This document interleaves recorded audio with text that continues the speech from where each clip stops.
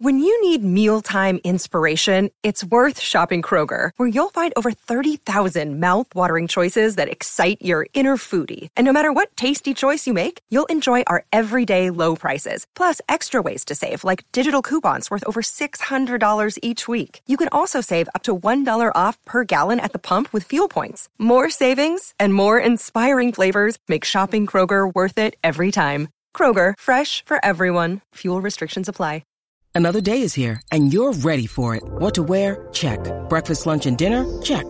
Planning for what's next and how to save for it? That's where Bank of America can help.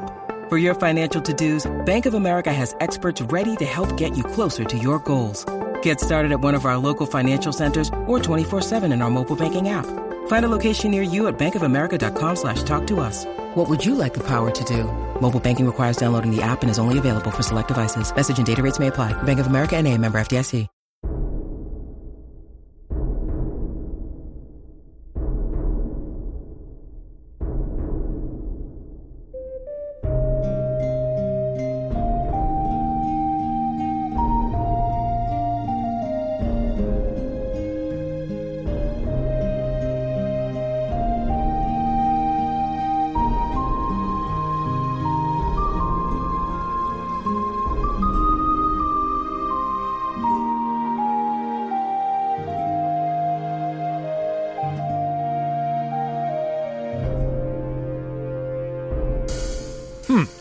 Welcome one, welcome all to another amazing episode of Tales of Tamriel. I am your host, Agelos, and with me this afternoon, the man, the myth, the legend, all hail the Emperor himself, Sean Onyu. How are you, buddy?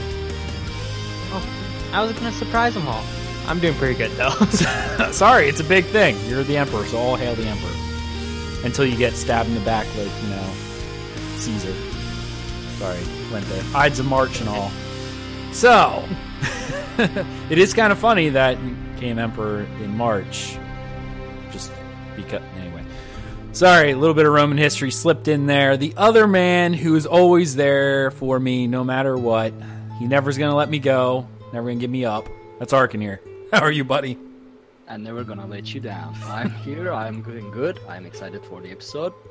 And he disconnects. Yeah. He let you down. He did. No. No. Wait, did I? No. Okay. So we are in game today in the Rift, kind of trying to steal from a backpack right now. If I'm a little distracted, it's because it's the day after St. Paddy's Day, and I may still be drunk. As I have my mug right here, which Rage Philosophy, the Amazing made for me. It says my name on it, and it's full of mead. So, as a true Nord should have. But before we get too much into my drinking habit, let's go ahead and jump right on into the show, which is what we did in game. Arkin here, I know you had a little bit, kind of like a rant you wanted to go on to, so yes. Why don't we let you do that? So, if you have listened to the previous episode, you know that I've been getting into PvP. Mm-hmm. And I've been doing that with the combination of Clever Alchemist and Meridia's Blessing set. Now, the troll build. Yeah. Now, the problem is, Meridia's Blessing, since it, blinds one person, isn't really useful, at least that's how I feel, in Zergs. So I was going for the reactive, replace it with the reactive from the Imperial City DLC. But since I don't have the DLCs on European Mega Server, I decided to buy them. Now, I found every piece, 4 pieces, rather easily. The problem was that one single reactive necklace. I spent hours, days, looking through hundreds and hundreds of guild store listings in every city. And there is not a single reactive necklace. Well, there was one, and that was gold going for 500k, so obviously I didn't buy that. But not a single reactive necklace. I tried to, ask in the zone chat. I tried to ask in the good trading guilds I have that I was willing to pay. But apparently no one was selling it. No one was willing to sell it. So after 3 to 4 days of frustration, I lost all my will to continue playing Elder Scrolls Online for the moment, at least. I'm sure as soon as I find that reactive necklace, I'll get back into PvP to test that. But yeah, not a single reactive necklace. Every other piece is out there, just not the reactive necklace. Galsner in chat pretty much just said Meridia doesn't want to let you go either. So, look who's the bad person leaving his phone turned up. Sorry about that, everybody. Oops. But I want Meridia to let me go. I want to test that reactive set. At least I wanted to. But right. yeah, so that's why I don't really have any tales for this week. Now, question: what was your build going to be? Like, what was your gear setup? Just it would be 5-piece reactive necklace, 5-piece clever alchemist, and 2 engine guardian. Well, Okay. I still don't have the engine guardian helm on European side, so it would be 2 blood spawn. okay. Which works as well. All right. I was sitting here trying to think, if you were using another drop set, why not just replace the necklace with something else and a different piece of gear? But yeah, Clever Alchemist it doesn't had- come in jewelry. Yeah. Okay. Unfortunately. All right. Makes more sense. I'm sitting there going, like, if I were you, like, I would have just went, okay, well, I can't get this. Let's just, with the build that I was running earlier, I would just, because I was running 3 jewelry and then like gloves and belt, I would have just added 1 more and then grab jewelry somewhere else if I could. But yeah, I mean, here's the thing. After the second day, it wasn't about the build anymore. It was about the reactive necklace. just the whole principle of the thing. Yeah. I had to find it. I still have Imagine to if find you had to actually look through each individual page instead of like having a search thing add-on. My search thing add-on actually didn't work. Really? So it's Yeah. like you didn't have an add-on? No, I I did it all manually. Oh, Hundreds of pages. oh, no wonder you were like, Also, I now hate the Ravager set. Because every time I see a Ravaging necklace, I thought it was reactive. So now I hate the set completely. just because it started with R. Oh, darn. Why So, can't yeah, these plebs that's- sell reactive necklace? And forgive my my rudeness. I did not say hello to the chat room and all of you that are out there right now. Thank you so much, chat room, for showing up on this beautiful Saturday after St. Patty's Day afternoon. So I'll try not to speak too loud with my Thume. That way your pounding head from, all your hangovers isn't going to be as bad. I beat the hangover by just staying drunk. That's how it works. The real way. The real way, just stay drunk, and the hangover doesn't hit you. So, it's a way. It works. Nice. So, all right. So, other than your being all distracted and upset about reactive, so that was pretty much your whole journey trying to find those pieces, huh? Yep. Have you built any more of your house yet? No. I actually haven't done anything because of that reactive necklace. Because, He had I- one goal in mind and he did not Yeah. complete it, so his whole week was wasted. Exactly. I can understand that. I just really stopped can. everything.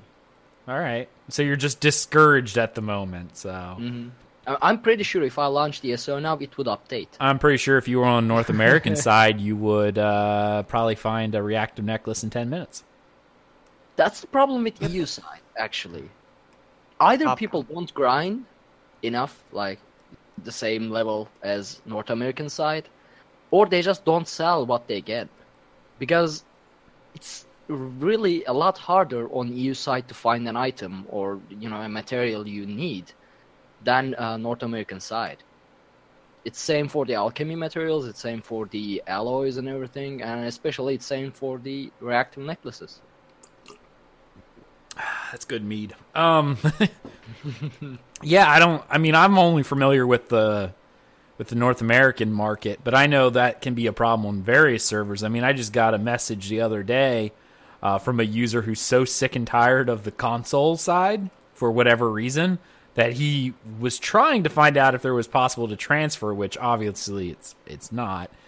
And so he's going to start over with us on North American PC, which is really cool because then our community over here gets to grow a little bit. Did they say any reason why? It had to do with raiders?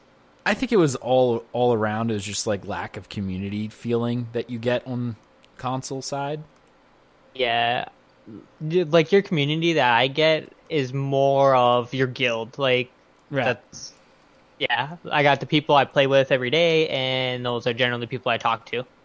And like I meet new people every once in a while, but I don't go out of my way to meet people on ESO anymore. Right. And I think a lot of that is, partially because with only having the voice chat, not everyone uses voice chat. And I know early on text chat too. You have it now, but not everyone has a keyboard and mouse hooked up to their console. Yeah, when I'm texting, I actually have to do the soul method with the controller. It takes a long time to do that. So, isn't that actually a torture method? Letting someone type with a controller. It might be. This is a pro tip. If someone has a smartphone but not a mouse and keyboard, you can download an Xbox app to your phone, and then you can use your phone like a mouse and keyboard, or as a keyboard. Oh. And it will actually Bluetooth into your Xbox. Like I use that all the time. Well, that's actually pretty neat. Great. Yeah.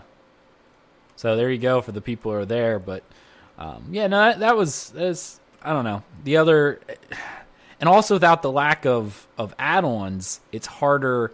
Like, one of the add-ons for prices and stuff is it actually tracks all your prices. Like, it looks at all your guild sales and gives you, like, an average price. Now, of course, it's based on the guilds you're in, so if you're not in guilds that are selling a lot, you may not have a price, or it may be wildly skewed, but at least it gives you an idea. So the market on at least the PC side feels a little bit more stable because, people are like, I'm not going to pay $25K for this item when I can, I see according to my, master merchant that, I recorded 57 sales of the same item and it's going for an average of 9K. Why would I pay 25? I'll just keep looking, Yep. But you might. A lot of times now, like, I remember people pop in guild chat all the time. How much is this worth? Or price check over, like, on the Facebook page, things like that. Like, that's very, very common. Yep, absolutely. Because no one knows, and, it makes sense. So, I don't know. It is what it is, and I don't know why the EU side, though, you're having as much issue. I would love to get Nate on here again at some point whenever he gets a chance to actually hop on and give us his opinion on that, because I'm kind of curious as to why you can't find such thing. And I've not heard this once. It's not like, oh, you couldn't find one item. And I get reactive, maybe, that's kind of hard to find but things as much as tempers and just even basic stuff is a lot rarer from what I gather. So is the population really small on the EU side comparatively? I actually don't know. I'm not sure. We honestly don't know those numbers. That's the problem. We don't know what those numbers are, so we really couldn't tell you with any, other than anecdotal evidence, really, and that doesn't even make anything because anecdotal is literally just what you witness, but that doesn't necessarily mean it's true. I saw this person twice. Game's dying. Yeah, exactly. That's anecdotal evidence. I logged in and no one was around me. No one plays this game. Well, not necessarily. It could be various things. It could be even there's so many people in the zone that it phased you to a new phase of the zone, and you're one of the first people, so it feels empty. I actually want to mention something about that. Like, I hear people saying, well, this game is dying, everyone's leaving, blah, blah, blah. And as soon as they do something, and all I hear is people angry that there's so many players on and they can't do stuff. Like, pick one, Dan. Pick one. No, I honestly feel like the PC side is very healthy. I've never really had issues finding people. Depending on what zone I'm in, if I'm in a popular zone, it's not really a problem. Like, and I'll get into my tales later, but, I'm doing Craglorn solo. A lot of times I don't see a lot of players out there, but there's not a lot. In the town, it's packed full. But out in random location, there might not be as many players. I still see people in chat trying to find, duo groups and stuff like that for some of the big dungeons and stuff. But now if I'm in a different zone, I'm sure if I went to one of maybe the newer DLCs, because I'm still kind of making my way through Craglorn at this point, I might find more players out about in the world. So, because Craglorn technically at this point is what, 2-3 years old? So it came out. Craglorn came out before console launch. It was one of the last big expansion patches before buy to play in consoles. So, I mean that's why it's part of the base game too, right? Like Craglorn is considered base game patch. But yeah. I don't know. But yeah, it's depending on where you're at. Like if I don't really seem to have any issues, like even Dungeon Finder, I know it's kind of been bugged lately, but I don't have issues finding players. Like I don't, even as a DPS, I sit in queue maybe 15 minutes, which is good for a DPS. If you think that's long for a DPS, you're really off, 15 minutes, that's quick. But there is that. So Sean, before we get too much off on this thing, let's hear what you've been doing. Oh, well, like you said, I became Emperor, but the reason how was kind of just with no CP, I decided to go into Azura Star because after the no CP week, I was like, this was a lot of fun. I'm really good at it with no CP compared to other people. Mm-hmm. My builders worked with it, and so I went into no CP in Azura's, and that literally the campaign was about to flip in like 3 hours when I transferred. So I was just in there, and all of a sudden I noticed, and I was like number 3, just killing stuff. And I was like, all right, I might as well keep going. And me and this other guy were racing, and I got up to like 150k AP above him. And then I went to bed. I wake up, he's 300,000 above me. He didn't go to sleep. And I figured he was sleeping right then, right? So me and my buddy started just taking resources keeps. I was just getting my AP back up. He wakes up right as I pass him, and I just start getting messages.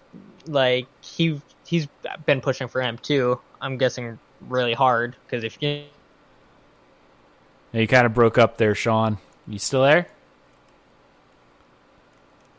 Ark, are you there?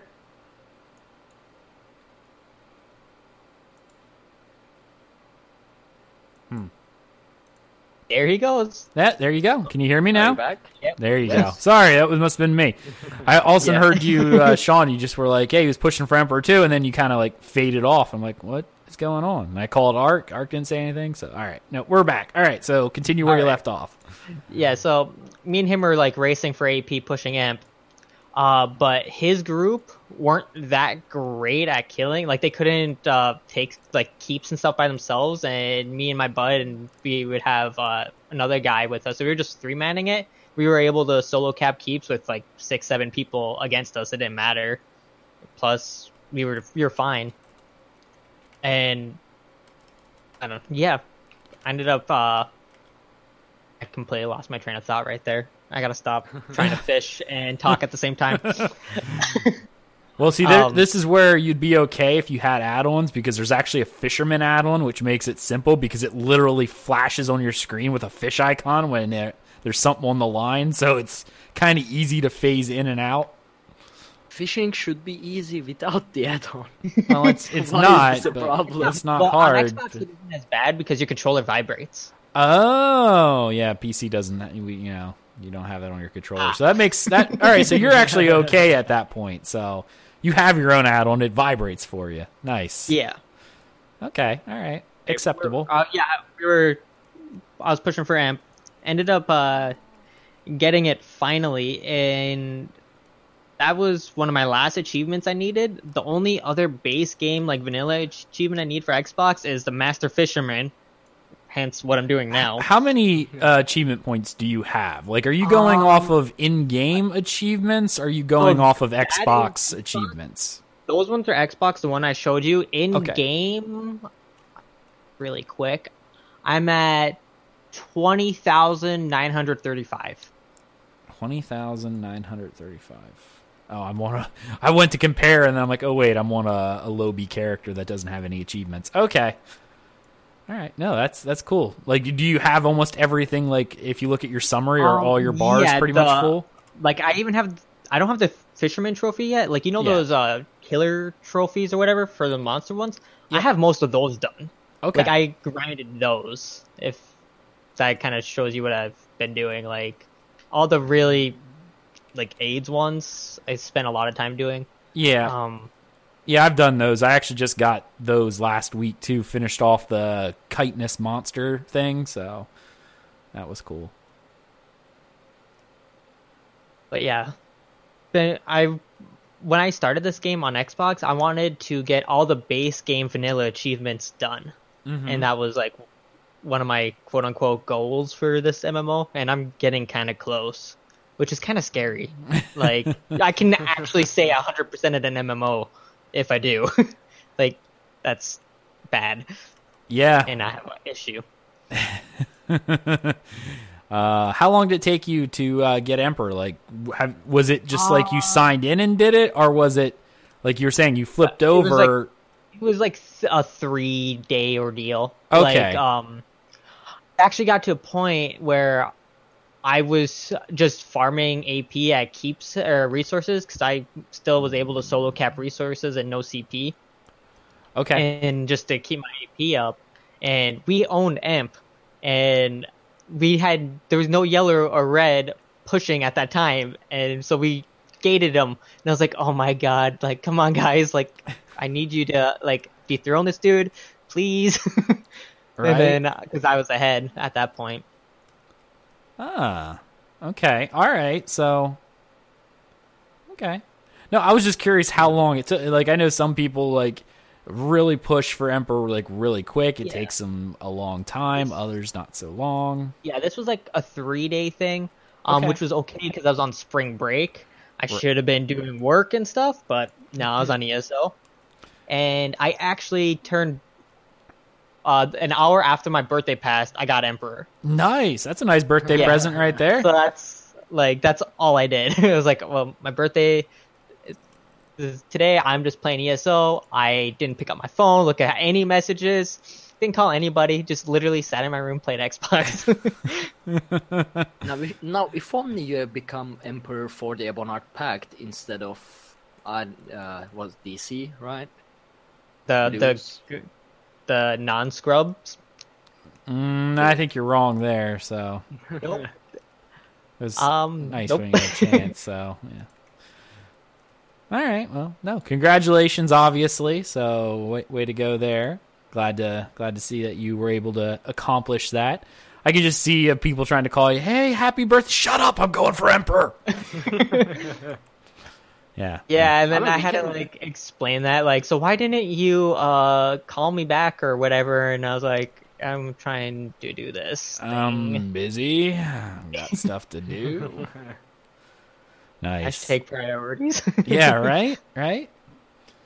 Okay. Well, we can't say we have an Emperor on the show now, so that's nice. That is nice. I'm the first. I thought Jealous has got an imp. No, I've never gotten an imp. I don't play PvP that often. Oh yeah, that's right. Never mind. Nate may have gotten Nate got close. I believe Nate was very close, but he's not there yet either. So Daniel, you are probably our first Emperor co-host. Bam. Yeah, because Deltia got Emperor a long time ago, but he wasn't part of the show when he got it. Like he was trying, but it wasn't till after he departed from the show that he got Emperor. So he was giving it a go, but didn't quite get there. So besides, he's running for AD, so he doesn't count. Yeah, now anyone who runs for AD don't count. So just how it By the way, I made a yellow to kill blues because I found out there's some blue people I really don't like. Oh, well, why didn't you make a red? Yeah. Because all my other friends have a yellow alt. Well, he's wrong. Why are you friends with them? Yeah, that's really what I'm thinking. They're not worthy of your friendship. One of them I questioned, and then it just all happened. I have definitely questioned that friendship. I would seriously like start thinking about it, going, is this really the type of friend I want? Because, he's AD. I mean, that's pretty much like my thing whenever I meet someone. Hey, we should be friends. Are you AD? Now, if it's yes, then no, we can't be friends. So that's how. Yeah, that to random strangers on the street and get weird looks, don't you? Sometimes. It gets even weirder when I throw out racial slurs like knife ear, and people look at me going, "I'm not sure if I should be insulted or not." Okay, now story time. So I have this friend who he's like therapist, psychologist person, right? Yeah. And he's in our guild, and like we actually go to him every once in a while if we need to talk to somebody. But anyway, he doesn't swear. He doesn't. That's just one thing he never does. But if you want, and there's another friend in the guild who just rips on him all the time, and so I give him like ESO kind of cuss words, basically like knife ear, things like that. And I was actually scrolling through stuff, and I found one of the slang terms that a Dunmer used, called someone a neck fart. I was laughing. Just wait till we get to the Morrowind expansion. Well, there's lots of little slurs they use for Outlanders. Enwa. That should be fun. Yeah, I can't wait to be called like Enwa or whatever they want to call me. It's going to be great. Well, if you don't actually read the dialogue a little bit, like for people listening, because they say some really funny stuff, or just pay attention.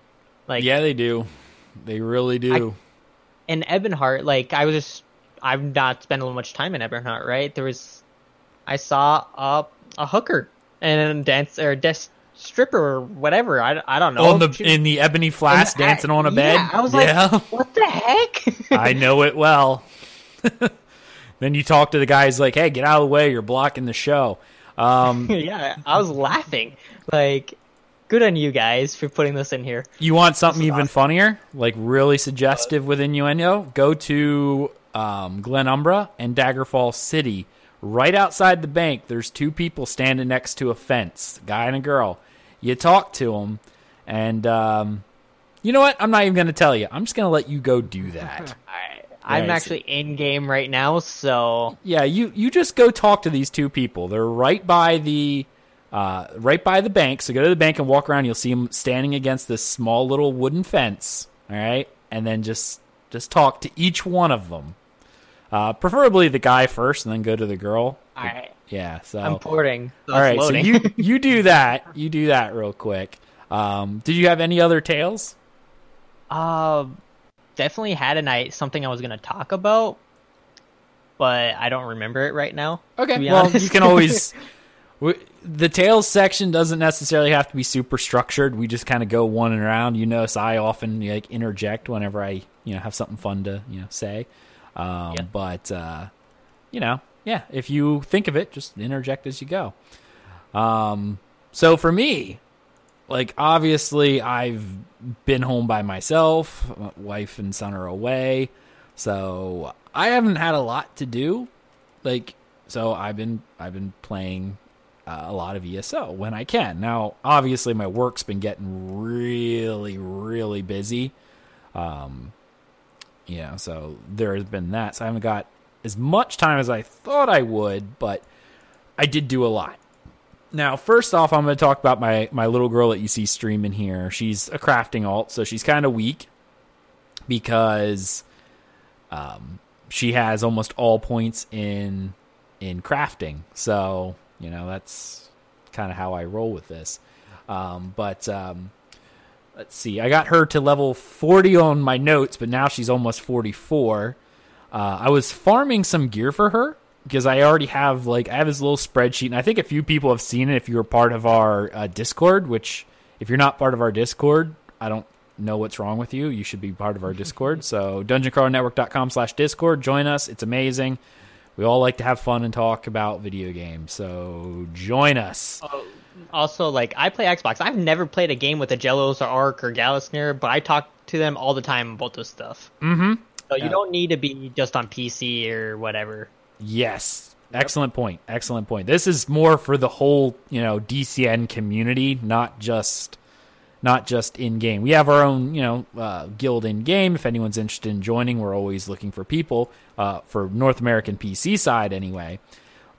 But the Discord is open to anyone who just likes to talk to people who love ESO and video games, because that's what we do. Also, there's a really good app for iPhones and Androids, too, for Discord, that you can actually join in voice chats, too, by the way. Yep. It works. Yep, it works really well. Really, really well. That's how I did the first few podcasts, was through my phone. Yep. So, yeah. So join us on Discord. But anyway, so I was working on some dungeon stuff. Nothing. I've been running Crypt of Hearts, and because I need Leviathan, because I shared this out. Like I have all 12 characters. They're all there. They're of various levels, because I really only play my one. But I've been trying to level them up because they're all going to be crafting alts in the future. So, that way they can do daily writs every day, because writs are an amazing way of making money. So that's kind of what I do. I'm going to have all 12 characters, eventually 14 when Morrowind comes out, though I may actually play a Warden, to do crafting. So I've been leveling this girl up ever so slowly. I have a build in place, but I needed skill points. Obviously, crafting is the first thing, so I've been putting all my points into crafting till I can get that where I want. So I don't have a lot of points left over. As you can see, if you're watching the stream now, she's not that strong. Even at level 43, she's not that strong. Her gear's not that good, because she doesn't even have a lot of passives unlocked. She really just has stuff on her bar, and that's because the majority of the time while playing, you don't really need anything real strong if you're careful, like especially if you're just doing the normal questing. And I'm just doing questing now to unlock all the skill points that are available, because I needed a lot in order to become a crafter. I need like 100 plus in crafting for this girl, so that she can do all the writ stuff and also break stuff down, etc., etc. So I've been working on her. But I decided I also am going to put gear on her. I have a build set up for her. That way, if for whatever reason somewhere down the line I feel like splitting it up and doing something a little different, maybe doing pledges on multiple characters for keys, I can do that on her. So I have the build, and it requires 5 Leviathan, 2 Crow, whatever. Krog. Yeah, Krog. And I think it's 5 Vicious Ophidian? No, 3 Vicious Ophidian, and then Maelstrom weapons. So that's going to be fun, because I haven't been in Maelstrom in forever. I still am sitting there on like rank 3, and I haven't went back in forever. So I need to go back and do that. It's just I've been too busy questing and doing other things to actually care about Maelstrom Arena, but I will need to do that in order to try to get a few weapons in the future. But Leviathan comes from Crypt of Hearts, so I've been kind of like, while I've been questing on her, well, not on her because she's not 50, but whenever I'm questing my other guy, I kind of queue myself up for Crypt of Hearts to try to get a few pieces. I have all the pieces now for when she hits 50. They're not all the best trade. It's, various stuff, but it's enough to get the 5-set bonus, and I'll just replace it as I go along. So that's really cool. But I do have a little rant. I was doing one today, and when I walked in, I see everyone other than me is wielding a staff, which makes me go, what? Like, where's our tank, right? And I know with the Frost Staff, you can now tank, but the guy was not tanking. And I'm like, okay, hold on. And I looked at the group menu.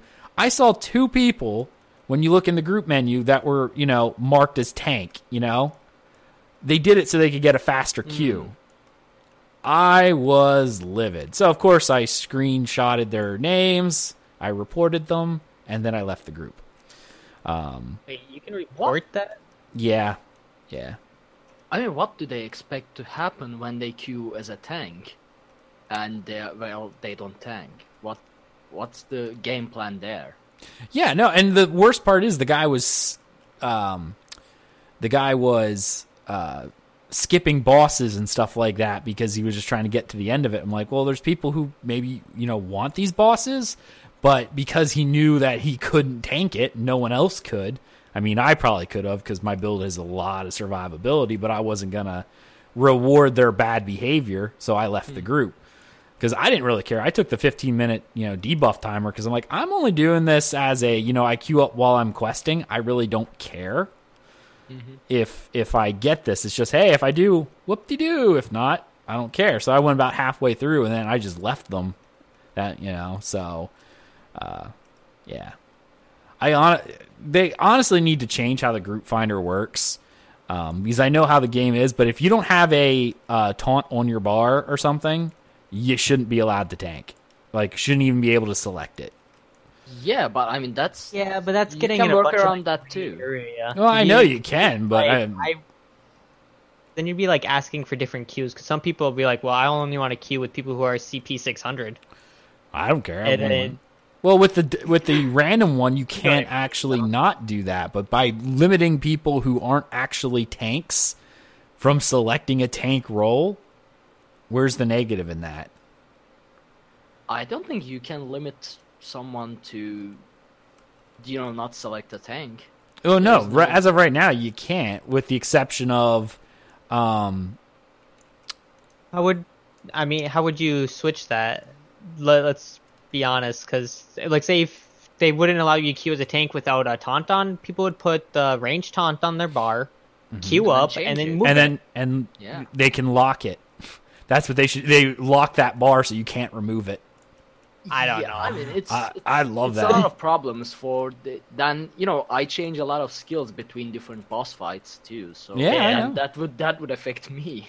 Yeah, yeah, but you actually go in as a tank. So I mean, they have a vote to kick system, but I would rather just screw the people over because no one's going to rejoin their group halfway through. They'll be sitting there forever because guess what? They lost a DPS. So. And Crypt of Hearts, when I was running this, was not like a daily pledge, so it's not like they're going to be there forever. Mm-hmm. You don't have a huge amount of people running in there unless they're doing randoms or something. But or which like burning Spellweave for like City of Ash or whatever. Yeah. Crypt of Hearts, it's just not what it is. But yeah, so that really annoyed me. That was kind of my rant at this point, because it's like. The guy wasn't even trying to tank. That's the worst part. Like, even if he was running a build where he's like, he'd run in first and try to hold aggro, he wasn't even doing that. He just kind of sat there half the time and was like, so who's going to pull? And he was waiting for someone else to pull. So, yeah. Yeah, that's annoying. Yeah, so especially for this, it's just like, come on, guys. I can't say anything. I have buddies that queue up as a tank or healer all the time because each of us just solo the dungeon anyway because we all are in our mains. And so we just kind of pull a random dude in. We don't care who it is. Right, but at that point, at least you're pulling. This guy who was marked as the tank was just sitting behind and just standing there. Yeah, I only ever play a tank, though, so I guess I don't have that perspective. Yeah. But. So it was going insanely slow. This guy was, doing his own little thing, and I'm just like, I'm not dealing with this crap. So I left and just let them, try to figure out. Get a person to join them halfway through, but so yeah, that was my rant for that because that really annoys me. I don't know. I mean, obviously, I was just trying to think about what you could do to prevent it, other than the group kick. I mean, that's really all there is. So there isn't really anything you can do about it. Yes, not. Unless you could without making it unfair to people who like to change their bars between fights. Well, yeah, no, and if you're a tank, there are certain times you need to change your bar. That makes sense. Obviously, it does. But people are queuing up as tank in order to get a faster queue because obviously DPS queues are they're honestly not that bad, but they're better than 10 seconds. So people are queuing as tanks so that they can run in here and do this, but if you're not a tank, you're not a tank. So anything you do would be, abused in some other way. So there isn't. Really there's always abuse. Yeah, absolutely. So I don't know. That's just what I was complaining about because I can. Because I can complain about it. I mean, what's the show is about if we don't complain about things? I know. But this isn't anything wrong with the game. This is wrong with people. People are wrong. Still. People are stupid. As I always say, MMOs would be so great if it weren't for the people playing them, you know? So that's a thing. So let's see, what else did I do? I started working on my crafting on another character as well. She's all set up to do writs. She's only like level 5, so it's not like she does a whole lot, but she runs around and does the writs every day. I have her all set up, so she's kind of all decked out, ready to roll, and she just makes and does writs. Then on my main character, I went back and I was just looking through my achievements, going, what do I not have? And I noticed under Public Dungeons that there were a few things that I didn't have done yet. Because, you know, obviously the first time that I went through these, it was very, like, the game had just came out. You know, I wasn't really, Thais and I were doing this, and we weren't going overly nuts. Like, we were spending a lot of time in dungeons reading stuff, but we weren't looking for bosses everywhere. So I was missing, you know, those the achievements that are like, you've killed every boss in this public dungeon. So I went back and I did the one in Cold Harbor, the Village of the Lost. So I was in there for a little bit hunting that stuff down. Then I have been back in Craglorn, and I absolutely adore Craglorn. As a zone, oh my goodness, do I, like, mechanically wise, I adore Craglorn. Because it was designed as a group event at first. There were a lot of limitations on the group event stuff because it required people, which was really annoying, even if you had a really good build. No, I don't mind group stuff, but remember this for the story later. Yeah, you require people, and they removed a lot of that stuff where it's like, oh, it's not that you're unable to do it, but they kind of locked you out of areas because it's like, oh, I cleared all the way up to a door. You need 3 people to stand on a platform in order to open it. Damn, you know, like it kind of sucked in that regard. But they changed a lot of that now, so I'm able to go through it. And I've been doing all this Craglorn stuff solo, which has been insanely fun. It's difficult, especially solo. It is very difficult, and a lot of the bosses, like, you know, when you're doing these quests, actually have mechanics to them. And I'll go into you know, pretty much the name of this episode here in a little bit. But I cleared out the city of Elenhir, which was really cool. You know, some crazy mages went through and pretty much just like sucked the life out of everybody. And that has been, it was nuts. But it was probably one of the prettiest areas I've been to because, you know, there's all this magical vortex. It looks like all these little mini meteors are falling all over the place. And it looks aesthetically very, very pleasing. So that was something that was really cool. And then what else was I doing? Oh, the big thing, the one thing that I absolutely adore in this zone, Shada's Tear. I had been talking about it a lot in Discord, just going, I can't believe how awesome this place is, because I was doing Shada's Tear. And as I kick this cat out of my lap, go away. I brought my handy dandy DCN spray bottle now, so she stays off my lap during shows. Is that how you combat AD now? Yeah, I literally just, you know, take out your water bottle. Let's go. AD comes at me, and you know, I bring out, I don't need this sword, give me the spray bottle. Back, Khajiit, back, and I just spray them in the face, and they flee. It's great. Yeah, I spray them in the face, and they run away. Shada's Tear. Now, for anyone who's not done this place, it is so cool. And I'll talk about the lore in a second, but it's essentially an underground city that was by the Nedic people before the Yakutans came to Tamriel. So this was, you know, Merithic first era kind of stuff. And it's just so awesome. But there's 3 different wings, and there's a daily quest to clear the whole thing. and there's a quest once you enter that you have to clear each wing. Now, each wing is different. There's the city wing, and then the crypt wing, and then, of course, the temple wing where the boss is. Now, you can't get to the temple wing until you finish the other two wings. And, oh my goodness, it's so good. The Nereids that are in there, they actually have mechanics to them. The trash pools, there's tons of trash in there that when you pull, it pulls a group of like 8 to 10 mobs at one time. So you're dealing with all of that. And I just can't get over Shada's Tear. I spent like 2 hours in Shada's Tear just now playing.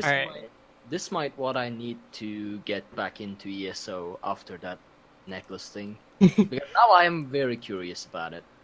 So, like, okay, story, like I told you guys earlier, I wanted a story to kind of complement your Shada's Tear. Yep, keep going. Sorry. So, by the way, Shada's Tear is probably one of the prettiest, I don't know what to call it, delve dungeon, not sure what to call it, but it's one of the prettiest ones in the game. It really is. It's a group dungeon because it is instanced. Like, once you enter it, I believe it's instanced.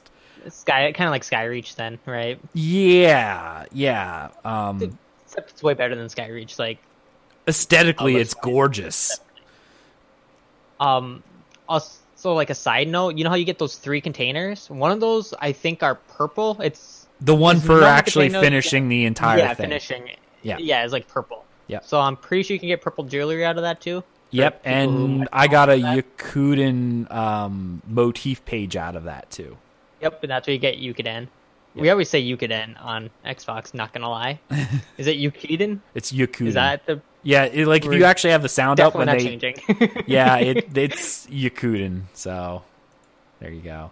Alright, but anyway, before they switched it to where it was like soloable and you had to have a group, I was running this trying to beat Craigorn for the first time, and I had 3 other people with me. And one of the people had to go because he had to go to work or something. And so we called another buddy in. He got into the instance, but he didn't do the other 2 wings. We were at the final boss. We already did the other 2 wings. Mm-hmm. And in order to get to the final boss, you have to clear the other wings by cleaning the water, basically. Yep. Right? Mm-hmm. And he didn't clean the water, so it was still poisoned in his instance, technically, but we could see him and talk to him, and like he was there with us. But the water was poisonous to him. So we were hitting rapids and healing him and doing whatever he can as he died repeatedly trying to get across the water and trying to get up. Like, we were doing whatever we could to keep him up from that poison from killing him, and he died probably 30 times. It was great. That's funny.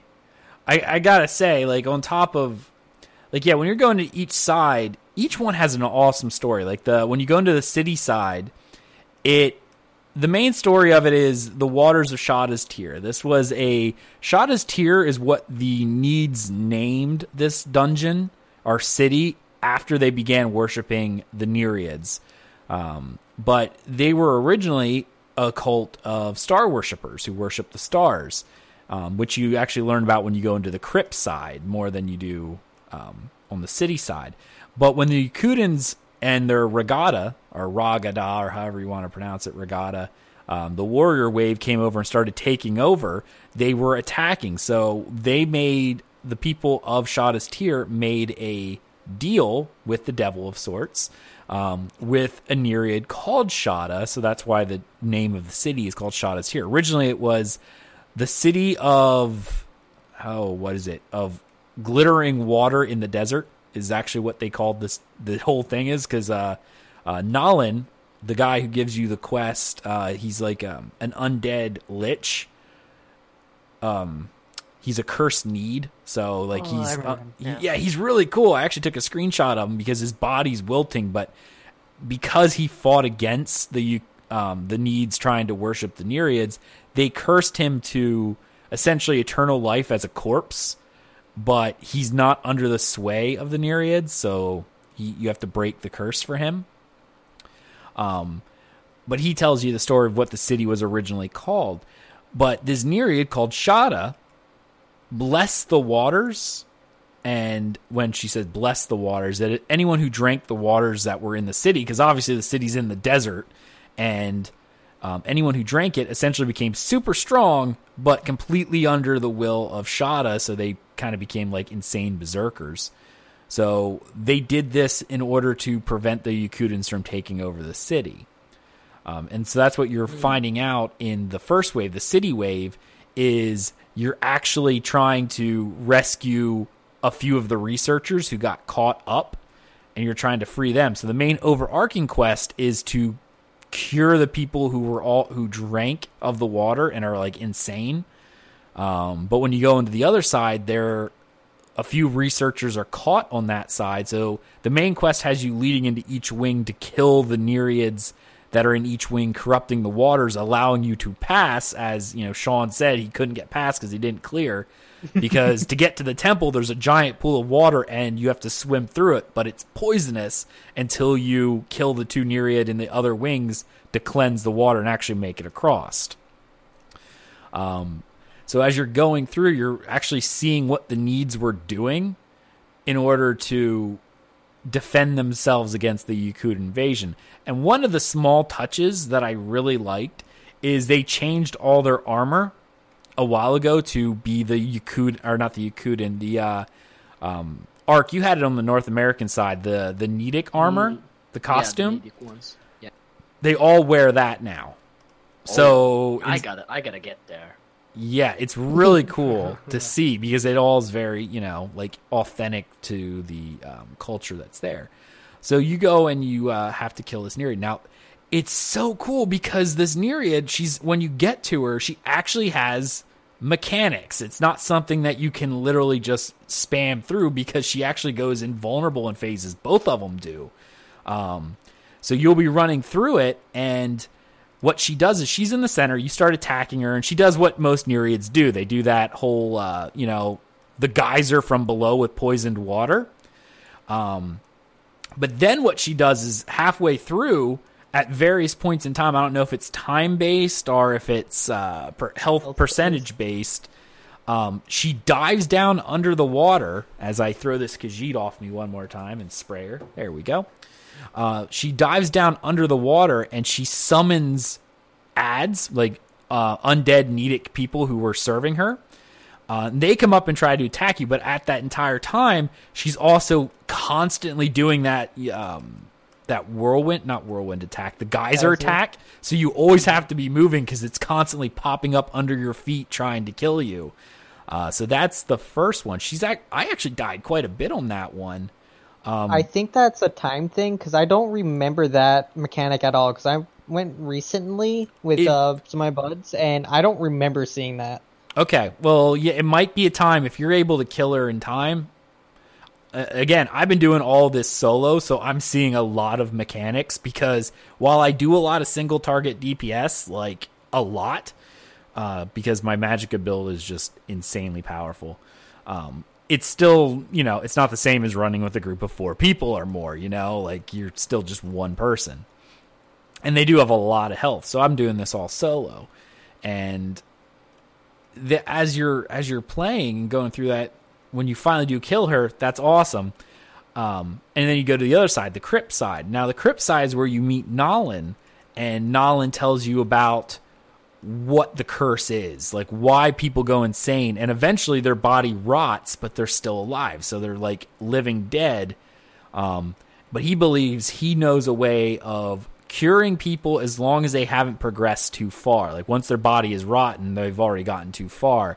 But he thinks he has notes on the curse that if you free him from the curse that he's bound to by killing the general that's in there, he'll give you his notes. So you go through, and this place is just full of undead Yakutans. Or not Yakutans, Nedic people, because it's just all over the place. They're everywhere. But there's also a lot of traps, like poison, all over the place to try to prevent people from going in. Those mechanics right there is fun. That's pretty cool. Yeah, like the poison mechanic. You literally have to kill a boss, and then you have to dodge poison as it moves, because if the poison hits you, it's an instant kill, which is interesting. to say the least. Like, you're trying to avoid it while pulling mobs and killing monsters at the same time. When you get to her, now I died a lot on this girl because, again, I was trying to figure out everything I do is solo. So I had to, heal myself while shielding myself while doing the mechanics. And this second girl, she... Actually, I have to think about it here for a second. What does she do? I remember.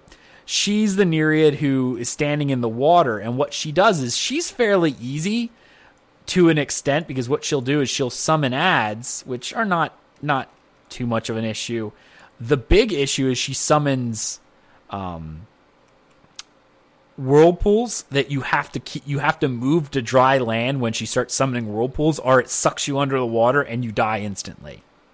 So it's an instant kill. Yeah. Okay, so that's also a time thing, because I don't remember that one, and I know for that boss I stayed exactly in one spot. No, when you actually hear her calling out saying the waters will drown you, and you actually start getting snared, and you have to move to dry land, or else it sucks you under the water and you die. That's cool. Another thing it does is she summons these essentially like little tidal waves that if they hit you, they're a one-shot. So you're dealing with adds, you're dealing with her. You can't pull her anywhere, which kind of sucks. So you're like, all right, I'm just dealing with how I'm dealing with this, because the entire time she's casting on you, and she hits like a truck, right? So you have to like block her attacks, because each attack of her is like 10k, okay?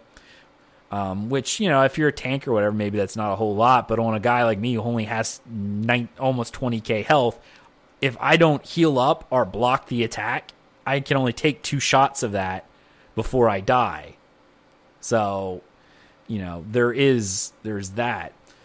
That took me a little while to figure out, because I couldn't figure out how it was killing me. I'm looking under the thing, and it's like, oh, you got sucked under the water. I'm like, well, what the hell? I didn't even see anything other than I was snared, right?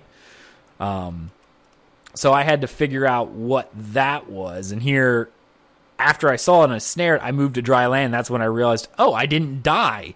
So every time I heard her say, the water will suck you under or drown you, or whatever her catchphrase is, I would have to run to land and shield, and block and shield to, withstand her attack while while the water will suck me under. When it's done, I could go back out and attack. It's like I said, I love Shada's Tear. Not just the aesthetic, but the mechanics in it were just so good. And this is actually where I found out my Magicka build is just insanity. Every day, and this is something I didn't know, this is why I've been on Shada's Tear for so long. Every day it resets, because it's a daily, and it does take you a while to go through it. Maybe not as long if you aren't reading everything like I do.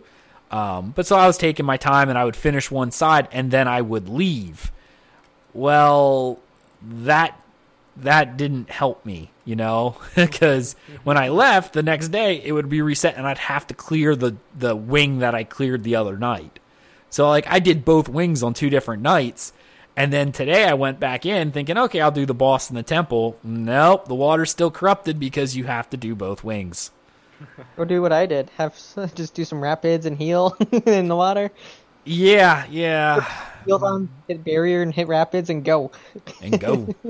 But yeah, no, I did that. I finished it today. But, I went a lot faster this time, because I'm like, all right, I've already, I've taken my time on this build, right? Like, I've read everything. I can run through. So what I did was I ran through the wing, the entire wing. And if anyone who's done this know that each trash pool that's in the wing has anywhere between 8 to 10 mobs in it. So I ran through the entire wing right before the room, right before the final boss, ran around a corner and waited for everything to come around, because the things in this dungeon don't leash. So they don't stop because it's instant, so they will follow you all the way till the end till you're dead. So I turn around, and there's just this wave of enemies coming at me. There had to be like 40 plus enemies coming at me, and I managed to kill all of them. Puncturing sweeps and Harnessed Magicka and Ritual of Retribution do amazing things. So I was able to do all of that. And like I was pulling in a 5-man dungeon during trash mobs, which trash is trash, but I was doing like 75k plus sustained for trash. I'm doing 45k plus for single target sustain, like the entire fight. So yeah, my Magicka build is just nuts. Yeah, Magicka is so overpowered compared to Stam now. That's why I went Magicka, because Homestead murdered Stam other than PvP. PvE. Yeah, for PvE, well, that's the thing. For PvE, there's no reason to go Stam, because once upon a time, Stamina might have did more single target. It doesn't anymore. Magicka can do just as much single target as... More. Or more, but it's, just as much as Stamina, but you can't even touch Magicka in AoE. Like in AoE fights on my Stamina, I was lucky to pull 30k, right? I'm pulling 75 plus on my Magicka in AoE fights. Also, like, if you're running a Destro staff, like, say, if someone's running a Destro, that one ability that basically gives you 800 recov, so you don't even have to manage your resources as much running with that. If one person's running that on a boss. Yeah, well, I'm a melee still, because Templar is about one of the few people who can actually melee. So is that Destro's staff ability just range attacks for Magicka? I think so, but I honestly only use one attack from Destro, and that's Wall of Elements for the fire dot. Okay, I don't know that ability. Yeah, it's the second one. It's nothing special, but that's why I run it. I run it just for the fire dot. So essentially, I was talking about the one with the Magicka steel. I think is it Elemental Ring, I think is the one I'm referring to. The one that everyone's asking if someone's running it. Maybe that's for the boss. I can't remember either, but I know what you're talking about. I don't run that. My Destro staff bar is literally just a dot bar. So I put down it has, each bar of course has Mage Light for the extra Magicka, right? Because you don't want to lose that. And then it also has my Destro bar has the Wall of Elements for that dot, so it puts down that dot. It puts down the Fighters Guild Trap Beast because of the crit damage, the crit buff, the minor crit buff that you get from that. It's not overly great damage wise, but that that minor crit buff is really good. So I drop that, and I drop Blazing Shards. Then the only thing else that's on that bar is that's my shield bar, so I can put up my Harnessed Magicka. So that's what I do there. So I do my Harnessed Magicka, and then I can go to my other bar. My melee bar is Puncturing Sweep, which is my heal because it does damage and heals. Reflective Light, which is the Dawn's Wrath dot ability. Ritual of Retribution.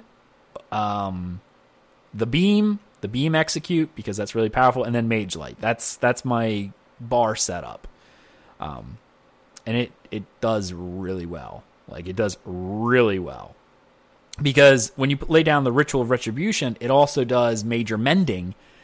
So it Puncturing Sweep heals you based on the damage you do, but it's not a lot. Like, unbuffed, it's like 700 health, so it's not much.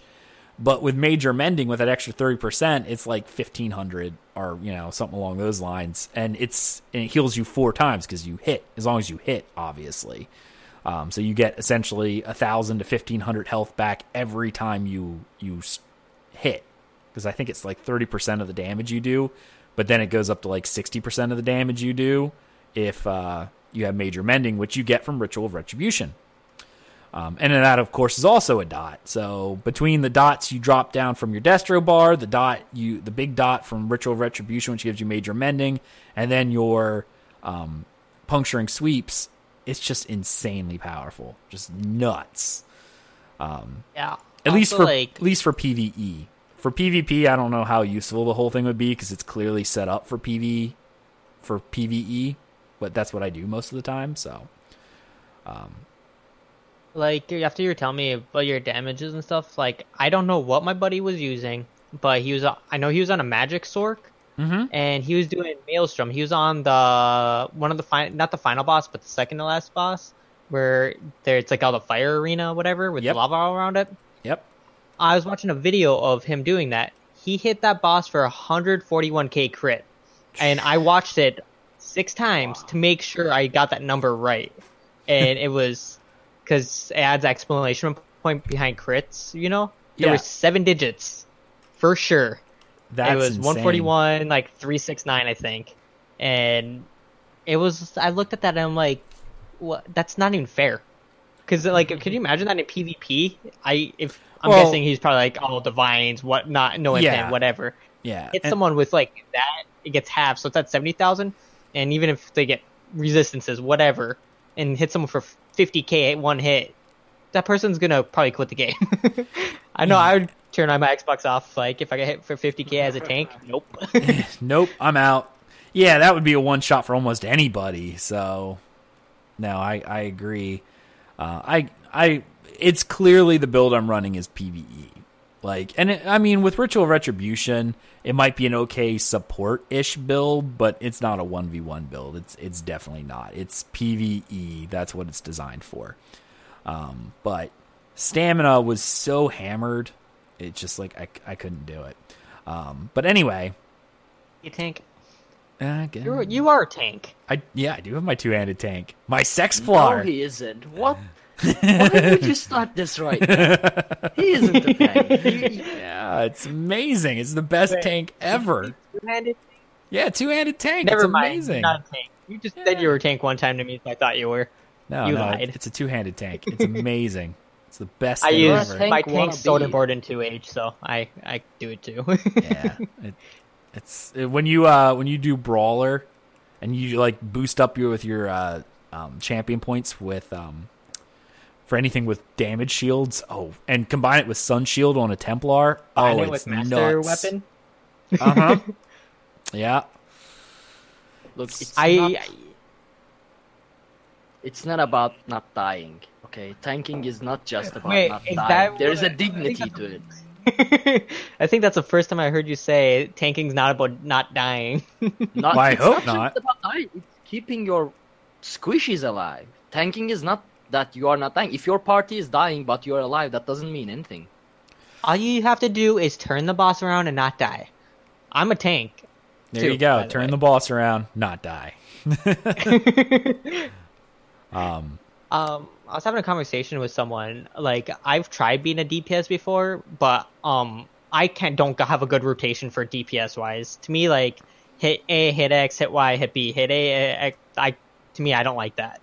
It's not my type of quote unquote fun gameplay. But like tanks, I was also asked this question. Like, tanks you kind of have to have good positioning skills and like resource sustain. Healers, it's like resource sustain and like knowledge of where everyone kind of is. Like, this is more for like 4-man dungeons and somewhat trials. And like DPS is like how good can you hit your buttons in like a perfect rotation. And keeping your dots up. Yeah, it's a lot of DPS is not just a rotation, but in this game, it's dot management as well and buff management. So I'm kind of counting that in like rotation. Well, yeah. I mean, a lot of way you get your buffs is via that, that rotation. But yeah, you got to keep your buffs up, and then you also got to keep your dots up, as well as resource management and spammables. But yeah, not everyone likes that kind of thing. So Yeah, so like I will never play a DPS. I've tried. It's not fun to me. well, yeah. Honestly, tank is not overly fun for me because I like to kill things faster. I get bored being there for so long. I have But- people on my friends list like you, and we'll go do DSA and get it done in half an hour because I'm rocking like 4k weapon damage on my tank still, and then they're like insane DPS. Yeah, So well, it goes quick. yeah. I know I what you mean, mean. any kind of group in a group event, it's not that big of a deal, because you have other people, doing it with you. So yeah, I don't know. You have that to, I don't know, keep you going. That's also why I haven't beat Maelstrom yet. Is I'm not good with like DPS, and I tried doing on DPS, and I don't like being squishy. Like when stuff one shots me, I got angry, very very angry. Yeah, I feel you there. I mean, I was getting pretty upset during some of what I was working on earlier, and dying. It's like, you got to be kidding me. Every time I died, I was pretty upset. So trying to figure that out. But yeah, so Shada's Tear, obviously then you go into Shada's Tear and get you defeat the final boss. Now she has a lot of mechanics. Like, again, I don't know if hers is health or timed. You may be able to tell me. But she'll actually, as you're fighting her, she'll summon 4 smaller Nereids that shield her. So you actually have to, and power her up. So you have to damage them all down. Because if they power up too much, she's able to do a really big attack that does like 30k health. You know, it's insane.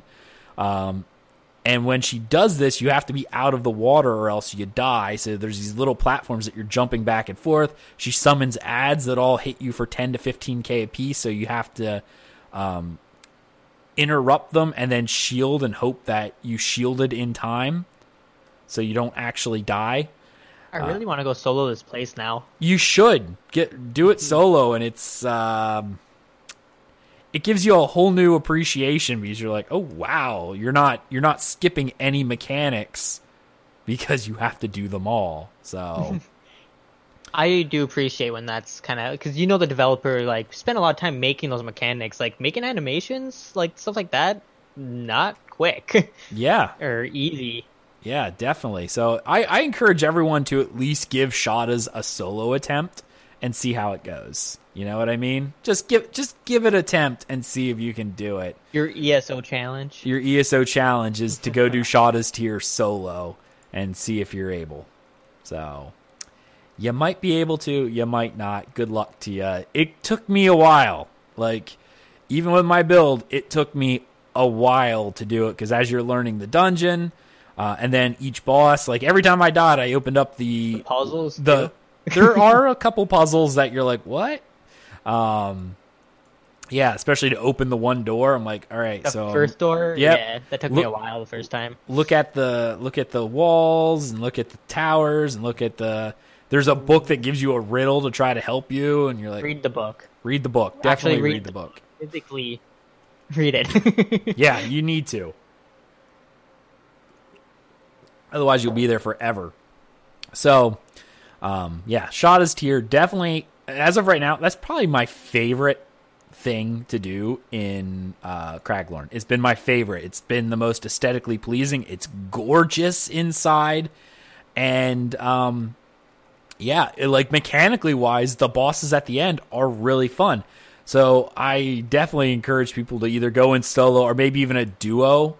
If you're not quite able to do it by yourself, if your DPS isn't quite high enough or whatever the case may be, don't take a ton of people. Or, if you're able to do like Maul of Lorcaj high-end DPS, maybe you should do it solo. If you can't, take in a buddy and you'll see the mechanics. So, yeah, it's really good. Mechanics I didn't remember. I didn't know because last time I did it with my friends, when you can do it solo, like we can do Kratos in like 40 minutes, right? Yeah, on hard mode, and so I just didn't see it, didn't know they were there. Oh yeah, and those, especially after the revamp, have been designed as a group event, but not 2 or 3 people or whatever the case may be. But if you have 2 or 3 people who are already doing like Cradle, like you said, in like 40 minutes. Their DPS is already up there. You're gonna be able to cheese through a lot of the mechanics of the fights because you're just gonna be able to kill it before it ever gets out there. So I hope they actually like that one boss in Cradle of Shadows. I can't remember what his name is, but he goes invulnerable for a while. I really think they should add more mechanics like that. Well, that's what the final boss in Shada's Tear does. You cannot damage her until her little guys are killed. But it's timed. Yeah. Yeah. Well, I'm talking about like make it health based like his is, because then you're forced to do mechanics, and that's to me makes the dungeon more interesting at least. Oh, I agree. I completely agree with you. Like you said, when I was telling you about these things, you're like, oh wow, I didn't even know she did that stuff. Because if you're able to cheese through the fight, then you're like, oh, what's I don't cheesing through fights that you don't know that were cheesable. Yeah, you didn't know were cheesable because you did really good damage. I mean, that's how that rolls. But yeah, no. So that's kind of my gameplay for this week. Obviously, I'm trying to get my Sork to 50, so that way she can,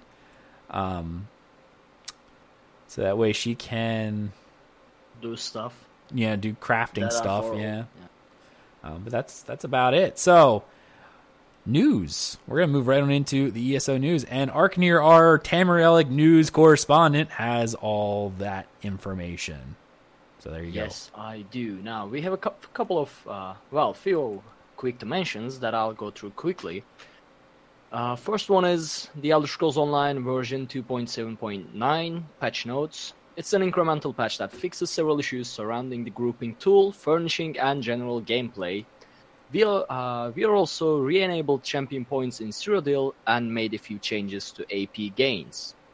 In addition, we have adjusted the time frame that the luxury furnisher Zanil Terran will be present based on feedback received. And this is a 730 megabyte patch for anyone wondering. Mm-hmm. So that's it. That's the patch out of the way. I know I haven't hit this, and I've done the dungeon a few times. Like before this patch came out, did you guys ever get the Dungeon Finder issue where it would join you in a group, you'd port in, and then it would port you back out? And you're just like, wait, what? Yeah, I haven't had that happen since this patch, so it hasn't happened to me. I don't know if anyone else has had any issues, but I haven't had any issues. It's been good. So yeah, that's definitely cross-platform. That was a cross-platform thing because that happened a lot. Mm-hmm. So all right, that'll work. So the other thing is about the North American mega server issues that I wasn't aware of, but apparently this was 2 weeks ago too, by the way, because we didn't have a show. Remember when we did not have a show last week? So this is the incidents that were happening during the No CP events in Cyrodiil. Yeah. So apparently it was caused by constant DDoS attacks. That's distributed denial of service attacks. And well, that's about it. That was the problem. Yeah, no, because I know a lot of people were like, "Wow, you guys, tried to do this Cyrodiil thing, trying to do a Cyrodiil thing, and it's worse now than it was before." Like honestly, I was getting kicked out of the game constantly. So, yeah, I mean, what? Hmm. I said, and it's because you're on PC. Oh, no. Just giving you... Okay, I see what you did there. All right. Yeah. Whatever makes you feel good about yourself, I guess. I mean, apparently the NA Xbox service crashed twice too, so there's that. Yeah, we crashed just as much. Yeah, I have the Bethesda Twitter send me messages like whenever they tweet something, it doesn't just come up on my feed. It literally sends me a notification on my phone, and I'm always seeing Xbox service interruptions. We're looking into it. So, whatever. But that is what it is. But that was kind of what the issue was surrounding those issues during the CP events. Yeah. So, kind of a shame. So the other thing is Thieves Guild anniversary event, which is from March 6 to March 20, which is, I believe, tomorrow. So it's until Monday. Yep. So if you're listening to this now, or if you're a podcast listener, it's probably already over. So keep that in mind. What it did also when the tiger stops, or saber tiger or whatever. Yeah, that also stops Monday. The saber-tooth tiger and the saber-tooth cub both go away on Monday as well. So what this anniversary event did was practically double yield from killings and resource nodes, motifs, and stuff like that. So it gave double drops, as well as they brought the T's Guild Collector's Bundle back to the Crown Store. Yeah. So this would have been a really good time to actually pick it up if you didn't, because what was it, like even the bundle, which gave you a mount as well as a few other things? It was like 4,000 originally and then like 2K afterwards. Yep. Yeah. Yep. So it was a good time to pick up Thieves Guild if you did not have it. I mean, if you're listening to us live, check that out. Now, they seem to do this every year because I think they said they like these holiday, they do it on the anniversary of when the patch came out. So I don't know if they will continue as we get more, because, obviously they do it quarterly. So I don't know. Eventually, are they going to just phase it out and go, yeah, we're, kind of done. I didn't think of that. I guess it would depend on the sales. I mean, if people don't buy the previous DLCs without these bundles at some point, they would continue. But if they figure out that they don't need to do the bundles at all, then they'd probably stop doing them. Yeah, I'm sure they're going to look at the numbers and be like, okay, how many people are ESO Plus compared to would rather, trade off to buy DLCs? Like, I'm an ESO Plus member and I buy all the DLCs too. Oh, because, yeah. Well, I guess if you ever, came off of it, then yeah, that would be helpful. But the original reason I started doing that was because of that reason. In case I decided to quit the game and I wanted, or quit ESO Plus, maybe like money-wise, college student, whatever. Yeah. And for a while, there's this glitch with Hrothgar when Hrothgar first launched, or Imperial City, I mean. You would have ESO Plus, but not be able to access it for some reason. Was that on Xbox? Because I don't think that ever happened to me. That definitely was on Xbox. Okay, because it never happened to me, and I don't own that DLC. I'm always a sub. Yeah, it made me angry. So then I ended up just buying everything. I think it was with the Imperial City was the first DLC, right? Yes, that was the first DLC that came out. Well, obviously, first DLC that came out when it was DLC. Yeah, yeah. The first one when they switched to their buy-to-play model. So, okay, I guess it makes. I was considering that as well because I do spend a lot of crowns, but that was before I realized how much they were actually putting out in Crown Store of things that I like cosmetic things. So I'm like, well, I'm definitely not going to, spend my money on DLC when I'm always subbed because I often buy all the cosmetic stuff that I like. So yeah, and you can't get rid of that crafting bag now. Yeah, no, the craft. I don't know what I'd do without that crafting bag. I tell you what, I love that crafting bag. And I actually, everyone who knows me, I prefer subs. So when I play an MMO, that's what I do. I plan for the sub, and that's how I play anyway. So it's not really a big deal to me because I always budget when I play an MMO. I don't budget for a free-to-play or a buy-to-play MMO because that's not how I was. I was always subs, so I always did everything by sub base. So if I'm playing a game, I'm subbed. I'm imagining Angelos in his checkbook. Okay, MMOs, I gotta do WoW, gotta do ESO, gotta do, in his actual budget, and explaining to his wife, yep. You are not wrong, sir. That's the sad part. I could show you my little spreadsheet for household budget, and you will see those lines in there. I have the same thing. I use Mint for mine, and same thing.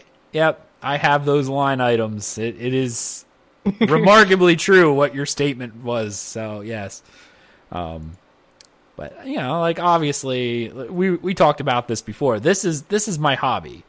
I don't go out to the bar every weekend or anything like that. I mean, I went out this weekend because it was St. Paddy's Day, but I don't go out to the bar every weekend. I'm not part of a golf club or anything like that. I mean, I have a gym at home, so this is what I do for entertainment, which is play games. I mean, I don't even have a a cable subscription, to be honest. I have Netflix, whatever the case may be. Yeah, it's the exact same thing for me here. I game and Netflix. That's it. Yeah, and that's my entertainment budget, so I don't mind the sub. It's not a big deal to me, I embarked that on there. My goodness, I spent more at the bar last night, and I didn't even have that much, and then I came home and drank more, in one night than what I paid all month in subs. So it's like, my goodness. Drink alone when I was there was like $6 to $7 for one drink, and I had more than one, obviously. So, yeah, that's definitely a thing. All right, Ark. So the other thing is the ESO home decoration contest. Mm-hmm. Now this is until Friday. You can enter until March 31. So that's the last Friday of March. And you can enter by submitting a screenshot of your home that embraces one of the categories that they published. Yep. So first one is Fight Club, which is I'll just read this. Fight Club: build your own private arena for dueling against your friends or enemies. That's one category. Yeah. Hoarders of Tamriel: we won't judge you for your excessive love of round edible objects. Sweet rolls everywhere. That's what I'm thinking. Sweet rolls everywhere. Or cheese. Our cheese wheels. Ooh, the cheese wheels. Yep. Yeah. Determined to break the physics. Yeah. So third one is House Party. You are the life of the party, and your home is where all your friends want to hang out. And the last one is Fantastical Constructs. We dare you to create something creative using furnishing items. Let your imagination run wild. So you can submit screenshots for, I guess, all of the categories if you want to. If you wanted to, yeah.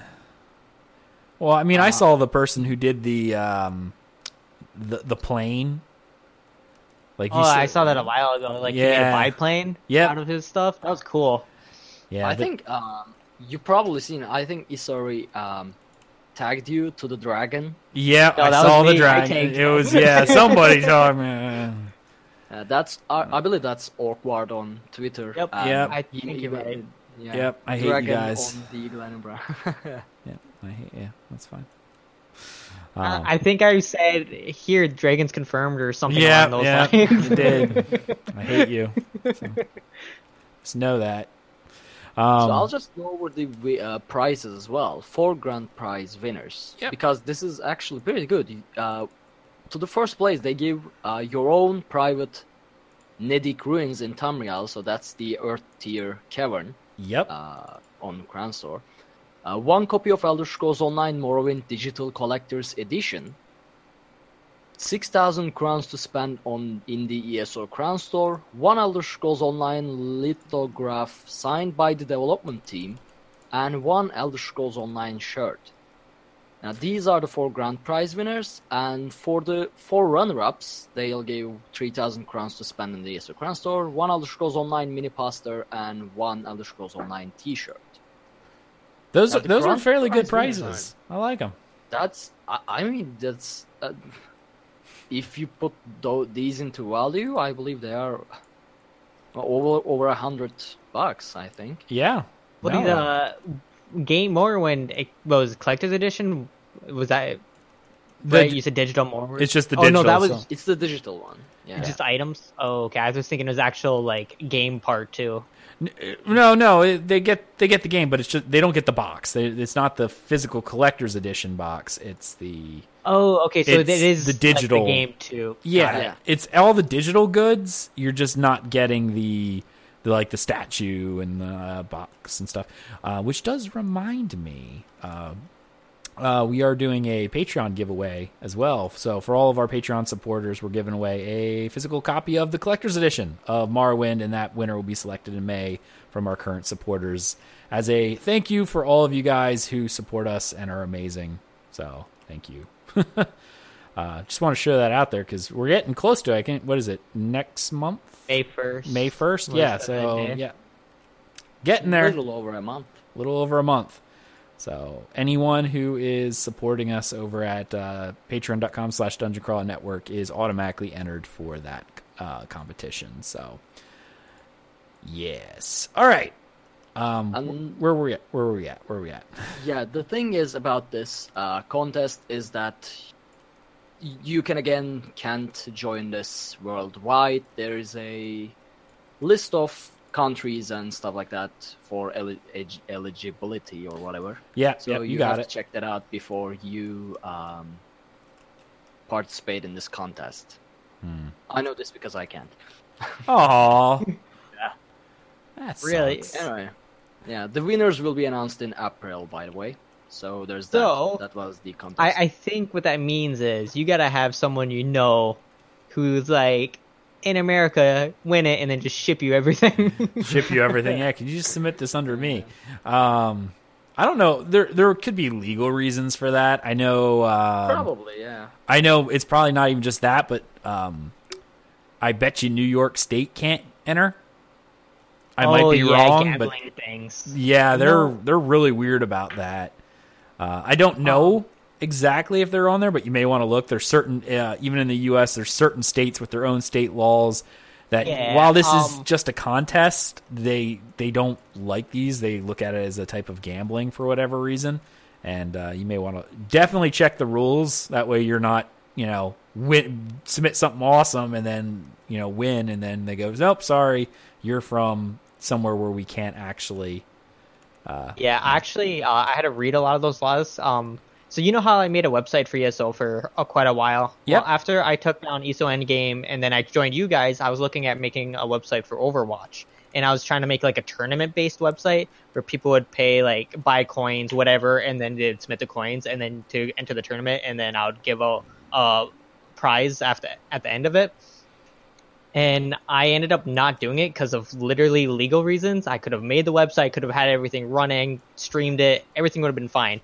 But I didn't want to, like, do something dumb and end up going to jail for that. But Yeah. Oh, obviously, if you listen to some of our other podcasts that talk more about MMOs in general, there's been a few incidents where, what was it? It wasn't League of Legends gambling sites or something like that got hit really hard, legally. Yeah, so that's definitely anytime you do any type of betting or gambling of any type, it's like, a slippy slope. for that, it's definitely kind of like random. I was trying to make it I would almost have to prove that doing a game was skill. Yeah, And I just didn't want to get into it.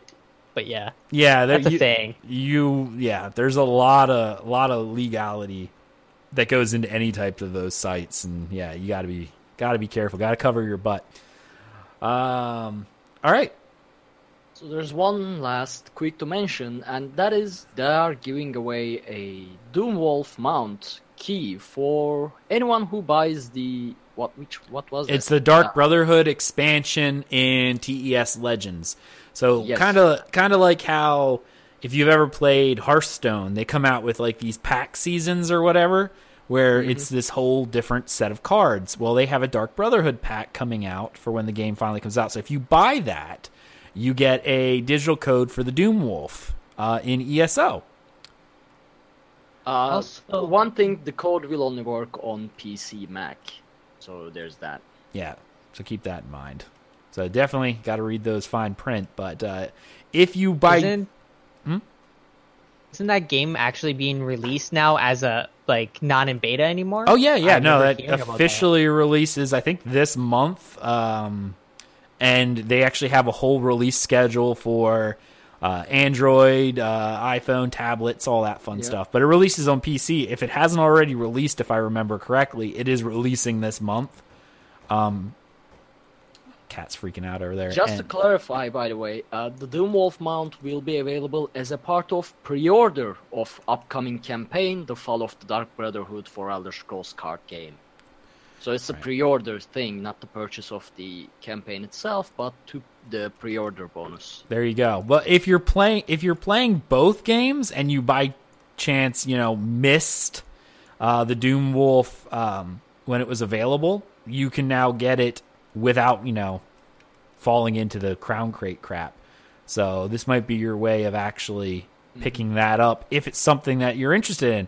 And actually, I don't think it's all that. How much is the expansion? Like $20 for that? It's not overly. It's like $19.99, in the Reddit I think, post, US. It does say $20. Yeah. $20. So that's actually not much different than what it would have cost in crowns. So, and if you're already going to play wolf mount. just for the wolf mount, yeah. But you're getting, if you play Legends, there you go. You'll get two things. So I like that they're doing things like this of cross gaming because I want to play Elder Scrolls Legends. I really only like to play those type of card games on my phone. To me, those are like I'm in between class. I got 10 minutes. Yep. I need to wait for my next class. Honestly, that's what I'm waiting for too. Phone. I played it on PC like during the beta and everything like that, and it's really good. I really enjoy it. But yes, I like to play it on my phone. Like I have Hearthstone. I never play Hearthstone on my PC. I play it on my phone, while I'm whatever, at work, at lunch, or whatever the case may be. Like 90% of Hearthstone's base play on their phone. Yeah. I bet money on that. Oh, I'm sure. It runs well, and I mean, that's what I would do. I mean, that's how I play Hearthstone. It's the only way I will play it. And so yeah, whenever it comes out on phone, like iPhone or mobile, I'm all over that. Absolutely. That'd be really cool if they do more things like this, and I'm not gonna say intertwine the games, but almost intertwine them with cosmetic reasons for both sides, or like if you buy, for instance, say the expansion Morrowind, whatever, that you might get like a couple cards or whatever, like a card pack that will apply to your Elder Scrolls Legends. Like that stuff I like. Yeah, or by doing stuff in Elder Scrolls Legends, you could give you a temper. Win a match, get a temp. I was gonna say, it would, you could get stuff in game, like cosmetics in game for doing. I mean, even WoW did that with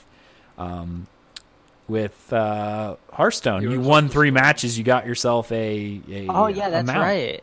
Just as a cross promotion of, hey, play this game and we'll get you something in World of Warcraft. It was cool. I mean, Blizzard's very good at doing that. Yeah. I think every game just switches costumes and stuff in between. Like Heroes of the Storm to WoW to Diablo to Heroes of the Storm again, and stuff like that. They keep pushing cosmetics between the games. Well, yeah, no, Blizzard has this nice little incestuous relationship, if you will, between their own. They do a lot of cross promotion between their two stuff, which is really cool because then they get people in. Like I wasn't really even all that interested in Hearthstone until like, hey, I can get a WoW mount for this. That's awesome. I'm gonna do that, and then I play Hearthstone. Yeah. So yeah, I mean I'm really excited for cross promotion. So, Ark. Yeah, that was it for the quick dimensions. So we are going to our next, the on the news, which is a kind of long topic, and that's the information from PAX East about the feature of PvP champion points and some other things. Now, how do you want me to? We're just gonna hit up the bullet points. That's literally all we'll hit up every bullet point from what we learned from the guys over at PAX East. So when people who attended PAX East, someone on Reddit, they were awesome. They went together and they wrote down everything that they found out about from PAX East and put it in a nice little bullet-pointed list. So we'll just go down that list. All right, so starting with the first one. No new weapon skills anytime soon. Players keep bringing up spears and fist weapons, but devs don't think they would bring anything new to the table. I kind of see spears in. We haven't seen spears since Morrowind. Morrowind had spears. Yeah, Morrowind was actually one of the few games that had spears. After that, they disappear from every game. From every game, yeah. Except for like the Templar's spear, technical ability. Oh, when people ask about spears, once upon a time, that was a dev response to them. They're like, "Oh, we don't have any weapon skill spears, but if you're a Templar, you got a spear." it's like it's not really what we wanted, but all right. If Morrowind had the spears, then if they ever considered, if they ever were going to bring spears into the game, I guess the Morrowind expansion would be the way to do it. And if they're not doing it with it, I don't think we'll ever see spears. And I don't really care. I mean, it's not a big deal for me. If they do, it wouldn't be with Morrowind expansion. It'd probably be next year's expansion. Because that'd be a whole new system, right? I think he's referring mostly to the fact that with Morrowind, because it was available in the Morrowind game, it fits like, hey, by the way, the really punch home that nostalgia, Gotcha. Yeah, remember you could play with spears in Morrowind? Now you can do it in the expansion too, but yeah, that's not happening. Yeah, I never played Morrowind. So same here. I don't even know. I think we just gave Agelos a heart attack. Yeah, he died. I really like Oblivion. Oblivion is my entry point. Ramdi in chat actually had a really cool idea: housing items for Legends achievements in game. That would be pretty cool. Something that would be neat. You do something in TES Legends, and earning achievements in that game may reward you with stuff in ESO. And hey, cross promotion stuff may people who pick up TES Legends and go, I've never done anything else, but hey, I got this thing in ESO. Well, some people will be like, yeah, I don't care, I don't play ESO. Other people will be like, well, I've never really thought about ESO. Maybe I'll go buy it. And that's where this cross promotion stuff really shines. All right, you can move on to the next one, I think. Yep. And they are really considering no champion points for Battlegrounds. That's the quote. Like, this is not definite. It just says they are really considering it. So I guess we'll see. Yeah, I'm reading that too with the no CP. Actually, I'll let you go ahead and then I'll talk about it. No. If you have something you want to say about it. It's going to be with the next 2 points. Oh, yeah, they are connected. I'll just read through the next 2 bullet points as well then. Okay. After the positive feedback from the non-champion point from the AAP event, they are considering expanding the no CP servers for Cyrodiil. Possible switch to 1 CP server and the rest no CP. However, they are still playing with ideas, so please don't riot. The next one is the champion point changes that we saw leaked are not final and are still very much being looked at. However, expect some sort of changes to come. Alright, so I guess it's like I said, after the no CP week, I prefer no CP. But if they like Hatteras right now is a CP campaign, and it is still full to the brim. Like, to get on for us, it's like I'm on DC and it's a 300-400 queue sometimes. Like, on a low side, it's probably 100. And if you're going like at 5 a.m., you're still going to be in a queue for at least 50. Huh. Yeah, so like it's a long queue. Azura Star, which is the one I was in, is still pretty empty. Like, we don't even have one bar of anybody in. That's why we were able to take keeps with 3 people and whatnot when nobody was on.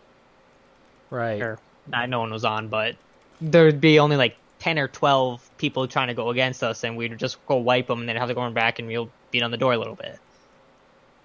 I mean, if it wasn't for the non-champion point campaign in Azure Star, I probably wouldn't have gotten into PvP. I really favor the no CP way of doing things, so I don't know. I would love this change. I think people are going to get angry, though. Like you said before, people have spent a lot of time earning that CP. Yep. Yeah. And I spent a lot of time in the game too, but game's about choices. Be able to choose whatever the heck you want, whatever. Right. But if they do no CP as the main one, we only have one campaign with no CP, and it's not dead, but compared to Hatteras, it's dead. Right. You don't have a queue. Right. Okay. Well, I don't know how I feel about it yet. Like you said, it might not affect me that much because I don't PvP all that often, so maybe it doesn't affect me, but I know I'd be pretty upset if I got no CP, period. Like, if they removed all CP in the game, I'd be pissed. I guess. You know, like those images that you said that this just said that were leaked, that they're still being looked at. Yep. Like, I'm just kind of looking because after the no CP, which I'm guessing they've gotten to figure like, oh, people having a ton of recov, spamming abilities continuously, duh, servers are laggy. Like, figured that one out. Yeah, right. But changing that in PvP because of PvP is gonna really affect PvE again. Like, not like. Remember, this is all subject to change. Yep. Warlord and what is it, Magician for Magic? Magician. Are reduced. No, it's Mooncalf and Magician. Warlord is being changed too. The reduced cost ones. They're Both of them. they're removing those? Yeah, they're actually, so that image, I think I sent you a link a while back. Yeah, you did. They're changing that, so one, I can't remember, the tumbling is not dodge roll and break free. Tumbling is just going to be dodge roll, and then Warlord's going to be break free. And they're doing something similar with Magician, where it's going to be, I think, the soul siphoning. I could be wrong, but I know for sure that was one of the things they're looking at, is completely get rid of the reduced cost stuff. So your abilities, instead of costing 2k, are going to cost 4k again. Goodbye, solo. Shout us tier. Yeah, right. Well, I mean, it's going to hurt me as a Nord because I don't have, and as a Templar, obviously, because I don't have any way of regaining anything really. Yeah. And I know that was kind of, if you're not a red guard, stamina's gone, I'm an orc, so like I use all mine through tenacity, like is how and being a tank, I can get away with it. Right. Right. But heavy attacking is not the way for good DPS in this game. If you're a DPS, it's light attack weaving is what you do. So you're not tenacity doesn't really affect you in that regard. So I think that's going to change a dynamic of the game, especially with that reduced cost stuff, man. That's really going to hurt.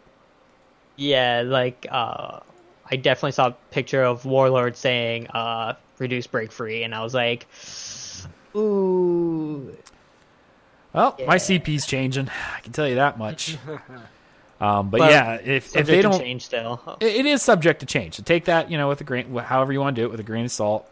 But with them reducing if they do reduce the cost of, oh wow, player Ghost on Ebonheart Pack has been crowned Emperor. So there you go, nice. Congratulations to whoever Ghost is if you listen to the show. There you go. Just so happened to be messages. Yeah, you just happen to be crowned Emperor. Yeah, wow, cool. But yeah, reducing the regain by 10% and then also doing the reduced spell or the cost. Yeah. That is gonna hurt. That is gonna hurt a lot. So I don't know. We'll have to see how it plays, but I know as a DPS that is gonna hurt me a lot. I know I have to finish Vet Maelstrom before that happens, so I'm never going to finish it. Yeah, right? Yeah. They'd have to adjust everything on that change, though. I can't imagine that would just be a simple change, because if you left everything as it is, the current meta for content will be undoable if they make that change. Yeah.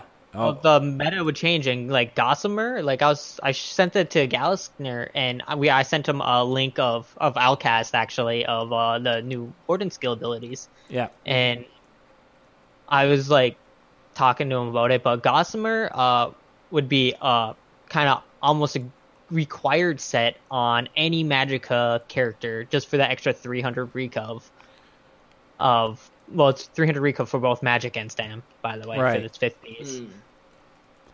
But probably. But yeah, the meta will. I mean, the meta obviously, be they change that huge. Effect.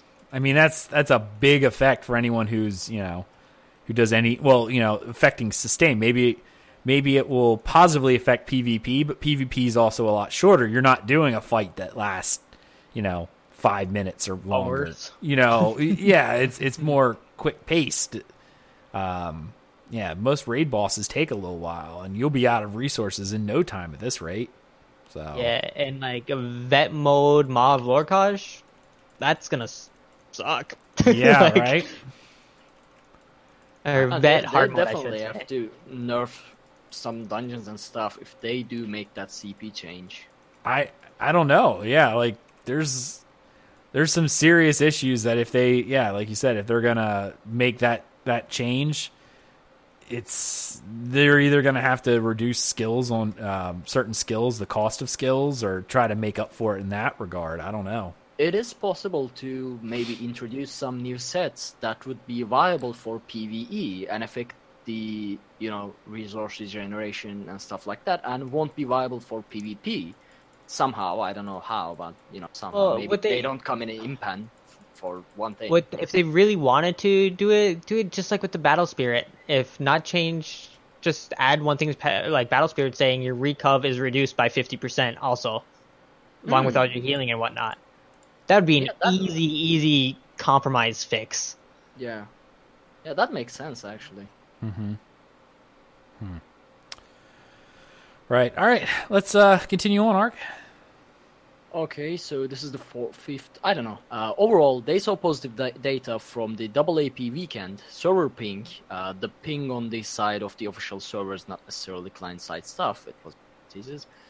The server ping went down after Homestead, still with spikes here and there as with before, but considering the increase in player count, it was overall a successful test. The data is still being looked over since the dev team had to prepare for PAX right after the event, so don't expect concrete analysis just yet. Right. So there's that. Yeah. Summer event coming, no information yet. Yep. So they're going to do some sort of summer event, just sort of like how we, had our new life and everything like that. So if you like those in-game holidays, there will be one coming for summer. Queues for Battlegrounds. Parties will be grouped against parties first. Parties will be grouped against parties first, since 90% of them are premates, and they want to avoid the issues of premates going up against pugs if at all possible. All right, that's just a simple. Essentially, they're saying if you're in a group, you're going to be Get a queue fast. not necessarily queue fast. What they're saying is a solo. All the people who queue solo will go in against. They'll match you with solo players. You will wait in a queue if you're part of a group, because they go, okay, you're probably a pre-mate of some type. So the only way we're going to match you is with other grouped players. Yep. So, like, let's say you're in a group of 4 people and you queue up. You have 8 other friends who queue up solo. You will not be together because they will not match you together. Even though there's 12 people, they'll get matched against 4 other people who got solo, and you'll get matched against other groups of 4. I guess that makes sense. Oh, it makes complete sense, because they don't want you to sign in and get, Get jump in wrecked or- and get wrecked because you're in a group that everyone just randomly queued, and the other people joined are like on TeamSpeak or Discord or whatever, and they're well developed team. We've seen that happen in other games with Battlegrounds. Like you join in and you just know, like, your team's all in there and they're doing their thing, your random group, but this other group, like, they got people defending, like. You attack one person's there, they'll hold it, and all of a sudden the entire team comes and wipes you. It's like, because they're communicating better than your group of 4 other solo players, essentially. So no, it's a good thing. So by grouping, you will actually make your timer last longer, in theory, because you're only going to be grouped against other. You will not queue. There's a group of 8 random people who's like, hey, here we go, we're randoms. They're, the queuer put them together, and you're in a group of 4. They're not going to put you in that group, even though they only need 4 players to actually start the game. They'll wait for 4 solo players before they put a group in. Yeah. In chat, Zarix says, I wonder if you had a group of 12 friends, if you all queued in 3 groups of 4, what are the chances you'd get queued together? I know pretty slim. depends on how the queuing goes or what time of day you do it. I know in other games that Final Fantasy 14, for instance, they have 24-man raids, but it's you can't queue up in a pre-made group. The only way to get into these raids is by doing their duty finder.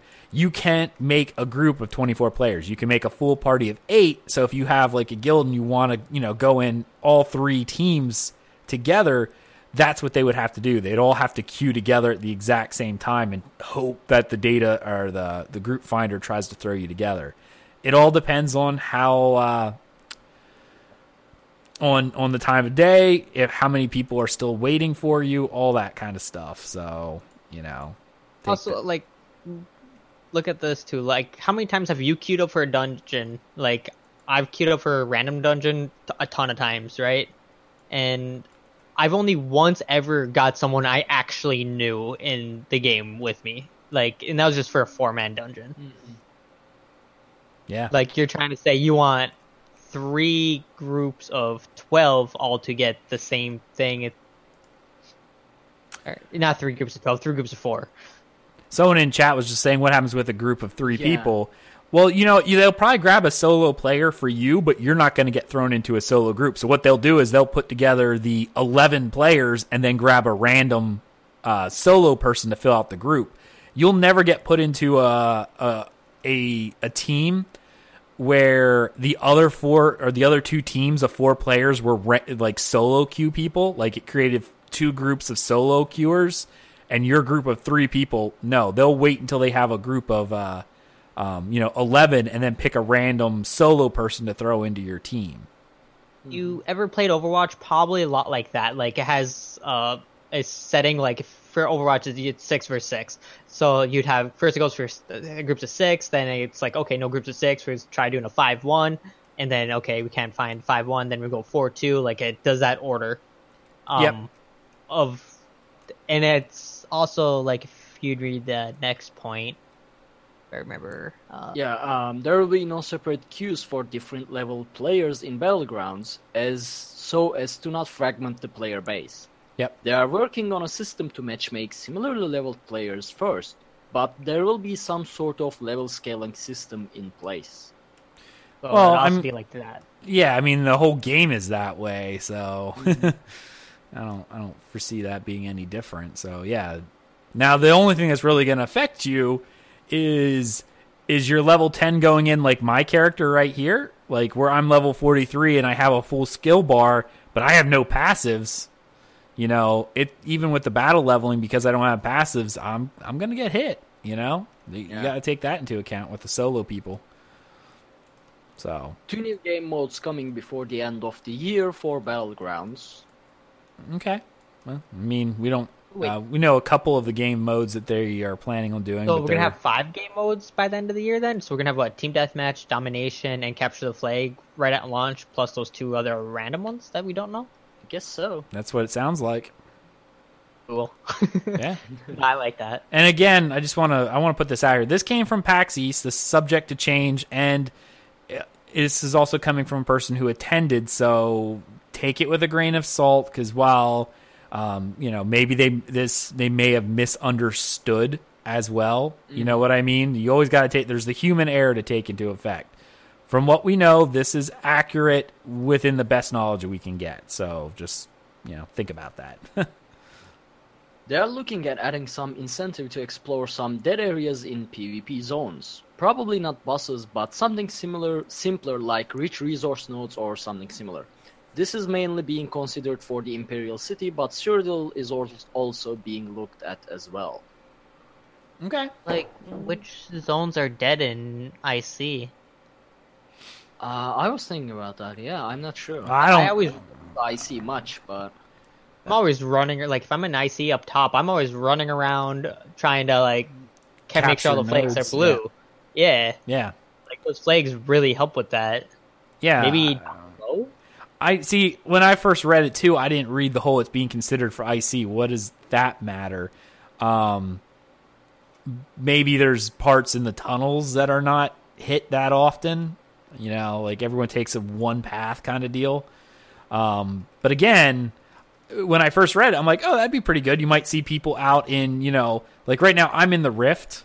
If you're watching the stream right now, I'm in the Rift, just doing quest in this area, and up around Gurman's Hall, that whole area next to where, if you played Skyrim, the 1,000 steps, it was kind of dead. There's like nobody over there doing anything because there's only like one quest hub, and anyone who's finished the quest isn't coming back there. So it's kind of quiet. Now I'm walking around, another area closer to Riften, and I see people running out and about and doing different things.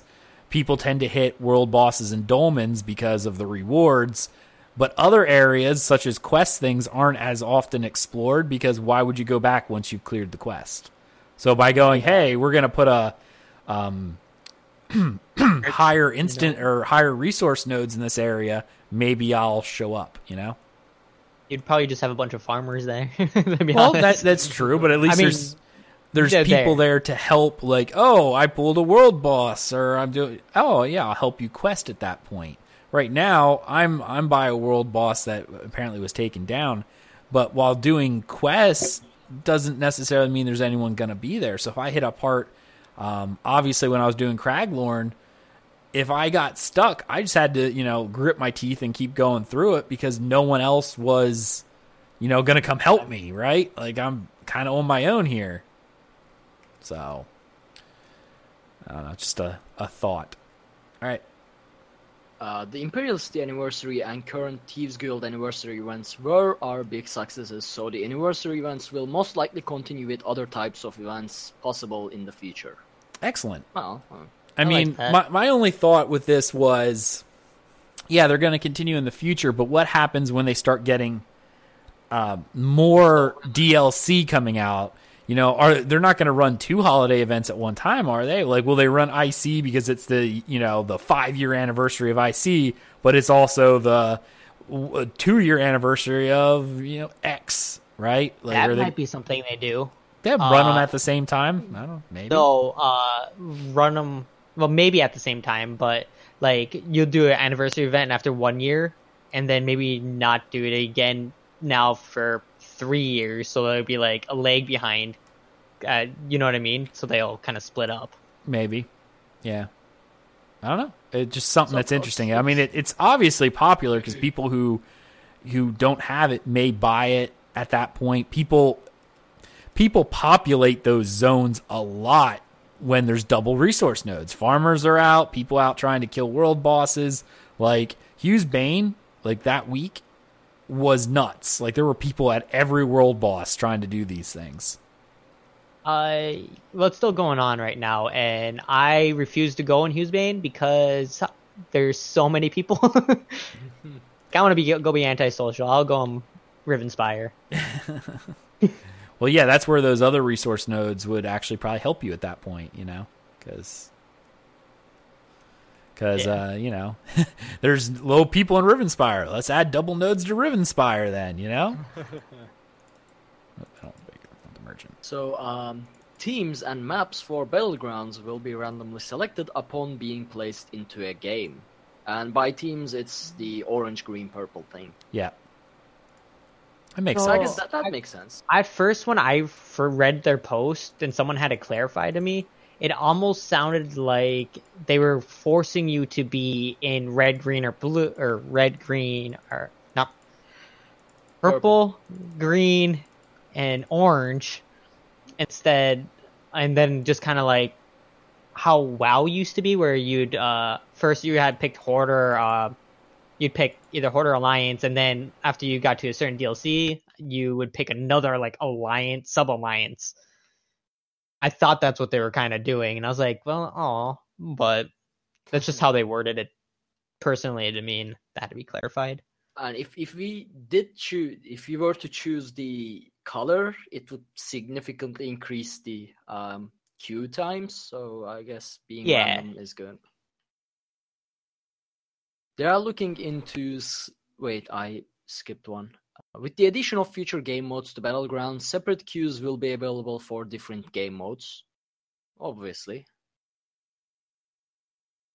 Yeah, it makes sense. I mean, yeah, it is what it is. Cool. think there might be certain sets. I know they said it's only AP right now is what the currency is, but they could change their mind. Do you think they might do like, say, if you were put on? Oh, that's a typo. It said red, green, purple instead of orange. That's why I kept saying red. Do you think they might end up putting like, oh, you might need whatever the green token is or whatever in order to get a set, and then you can spend AP to go buy that box or whatever. I can see something like that happening. I don't know. Maybe. Looking at WoW. Yeah, right, I know they're kind of doing like they're not doing any token. They even when they were talking about Agu cut off. Oh, okay. Yeah. Can you still hear me? Yeah. Okay. It just went dark there. That's because I muted while I was fighting this big thing. So, everyone who listens to the podcast will sound fine though because they record audio, directly. No, they. I don't think they're going to add anything because even when they were doing interviews about it, and even during our Morrowind interview that we had here, Nate had asked whether or not they considered adding other currency, and they're like, yeah, we didn't really want any currency bloat. So, yeah. Well, if they didn't want that, why'd they add a whole like? I'm on Xbox, so we have this base vanilla screen. They actually, above supplies, they added a whole currency page. Yeah. Yeah, no, I mean, we have that too for currency because there is a couple. There's gold, there's the AP, there's Telvar stones. That's about it. And then RIT vouchers, yeah. Oh, yeah. So, I mean, they have it, but they're trying to keep it down, I guess. I don't know. But it's good to have a separate page just in case they do add stuff. Yeah, I think the reasoning behind the Battleground being AP more is to make it, if someone hates Cyrodiil, like you despise Cyrodiil, despise Imperial City because you think you don't like Zergs. Like, I honestly hate Zergs, and I'm going to play at Battlegrounds a lot. I think they made it for that so those people can still get the rewards and they wouldn't have to make a whole new system. And I honestly think that's probably closest what it is. Yeah, it's because AP is the PvP and it's still currency, level up the PvP skill line and all that other stuff. So you wouldn't have to like. I think that behind it, more than anything else was a driving factor. I could see that. I really could. All right, Ark. They are looking into slightly more asymmetrical maps for Battlegrounds in the future. However, with 3 teams and balance concerns, they are limited in possibilities. That's true. I guess the more asymmetric map you make, the more balance issues you'll have. What they can do to overcome this is that they can split the game into 3 rounds, and the team locations rotate for each round, and there you go. 3 rounds, 5 minutes each, so you'd still have your 15-minute match or something. I could see that. Yeah. Yeah, I mean, if they want to get over the balance issues, that's one way to do it, I guess. It'll work. I will. You can't complain. It's imbalanced if you get the advantage position for 5 minutes to yourself too. So. Right. I mean, World of Warcraft did that with their Strand of the Ancients map, where one person was attacking, one was defending. It was random, but it was multiple rounds, so each person had a chance of both attacking and defending to determine the winner. So it wasn't like you got the defense and you're like, oh, I'm good. This is an automatic win because it's easier to defend than to assault. You had to do both. My only thing I think they won't do that is because 5 minutes goes by quick when you're fighting. Like, you blink and 5 minutes is done. Yeah. So that'd be the only thing I would see, because they probably don't. I'm just kind of guessing right now, but wouldn't want to could break up the match mode 3 times or 2 times or whatever. Well, they did say 15 minutes is what they were looking at. So I mean, that would, if you did that, you'd have 5-minute rotation to do each point. Yeah, but they could, with the new game modes, they could assign those asymmetrical maps to a, specific game mode that is, I don't know, longer than 15. Something like that. True. Yeah, I mean, they can always do half an hour. Yeah. There were different maps that didn't have the same timer on it, like maybe they do a map that has a 30-minute timer, to finish. unless a win, like a 30-minute timeout, unless a win condition is met. Even Battlegrounds and Warcraft had that, where there was a timer where it would only last X amount of time. But if you met the win condition early, you could finish the map early. But at the very least, it would run the entire time. Then whoever did the best is who won. Mm-hmm. Or they don't do rounds at all, but they keep the spawn locations symmetrical. Like they are all spawning in a symmetric spawn locations, but the objectives are completely scattered across the map, or to give that a symmetrical thing to the map. And it's still not imbalanced. It's about tactics, which objective you want to go and defend, I guess. Something like that. I mean, they could also do a spot where the map has multiple objectives that are not up at the same time, so they spawn randomly. Mm-hmm. There's five hill almost. Oh, I was going to say almost like flags. Like there's 5 flags, but only 3 of them are up at a time, and they move. So, you're holding them, but then they could spawn at a different location, and you have to decide, okay, am I going for this one, or this one, Or am I going for more? I mean, I really like the idea of asymmetrical maps for PvP, because one thing I don't like about Cyrodiil or Imperial City is that it's very symmetrical, especially for Cyrodiil. Every castle, if you look at the map, it's a complete pattern, and I don't like that. I don't like complete patterns much. No, but not. The I don't castles are different. Yeah, but the map is. Oh, the map itself, where the castles are placed. Yeah, where the castles are in a complete pattern. So it's not realistic, to say the least. Yeah, but. I like asymmetrical maps in first-person shooter the person games. riding a lion. Yeah, I know what you're saying, Ark. No one would build in this particular pattern. It's just because of landscape or whatever. Yeah. But in gameplay, people would complain if Ebonheart Pact had all their places all spread out, and then EP or DC, they were all close together, so one, you could hit them all very quickly. Mm-hmm. Yeah, people would lose their minds. In Cyrodiil, this is a big issue, but I believe for Battlegrounds, they can find a lot of ways to balance an asymmetrical map, so I hope they actually do it. Way early ago, like episode 60 or something like that, we talked about Battlegrounds, and for the lore nuts like me who don't want to see a completely symmetrical map, if they have to change the land that supports it, you could always use the Realms of Oblivion, because they are always changing. You could make a perfectly symmetrical map that's 100% symmetrical, and you could just say it's because of Oblivion. Like you could always use that for a lore reason. It's Oblivion. We can do whatever we want. It's constantly changing. Make it. Yeah, Sheogorath didn't make it. It's perfectly symmetrical because that's what the Daedra wanted. They wanted it perfectly symmetrical. So there's always that for a lore reason, if that's what you're looking for. Oh, that would actually be really neat if they did that. Like, because I've always wanted them to do more with the Daedric princes in this game. Just kind of like nothing ever, for people listening, this has never been said. It's just an idea. What if they could do like a Battlegrounds too, but with with the Plains of Oblivion, but each Daedric Prince had their own battleground, and then you'd randomly be put into one of those places, and that's how your map would be decided. So Sheogorath would be really weird and have lots of weird stuff going on.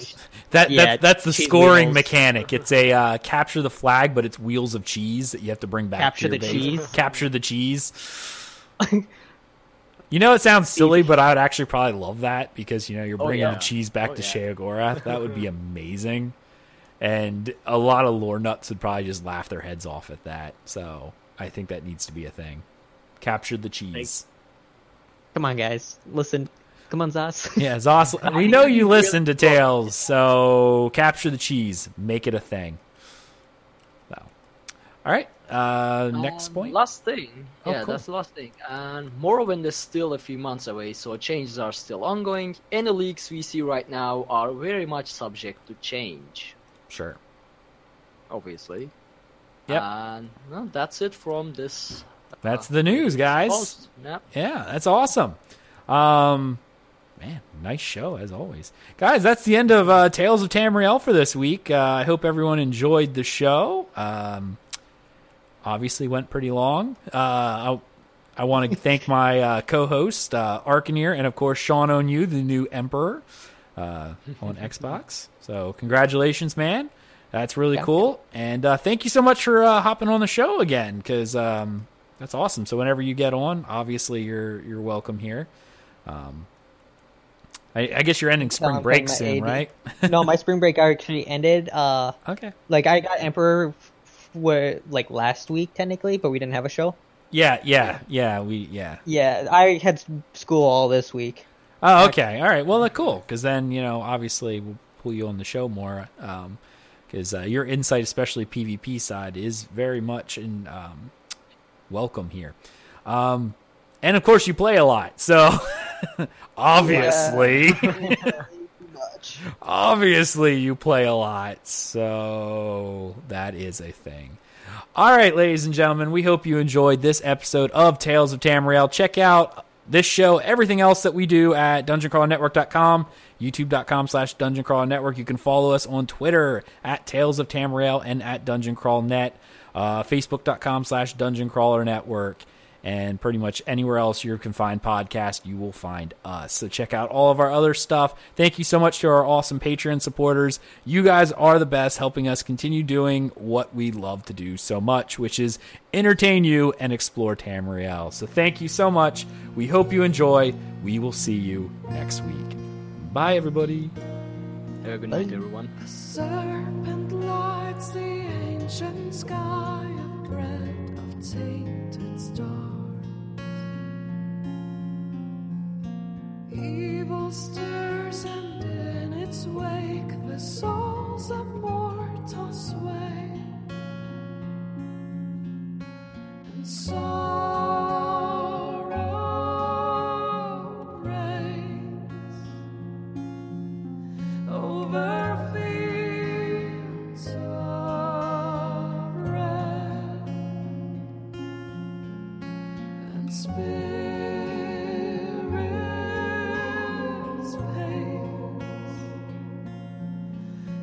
the shadows cast by their graves. These are days and nights of venom and blood. Heroes will rise as the anchors fall.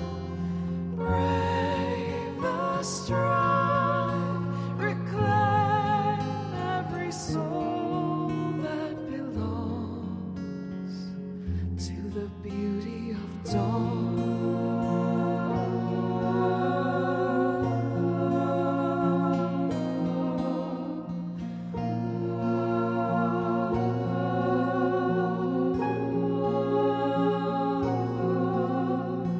Darkness strikes to blind the strong, but faith will guide our swords. Loyal hearts will stand as one and fight with shields of hope.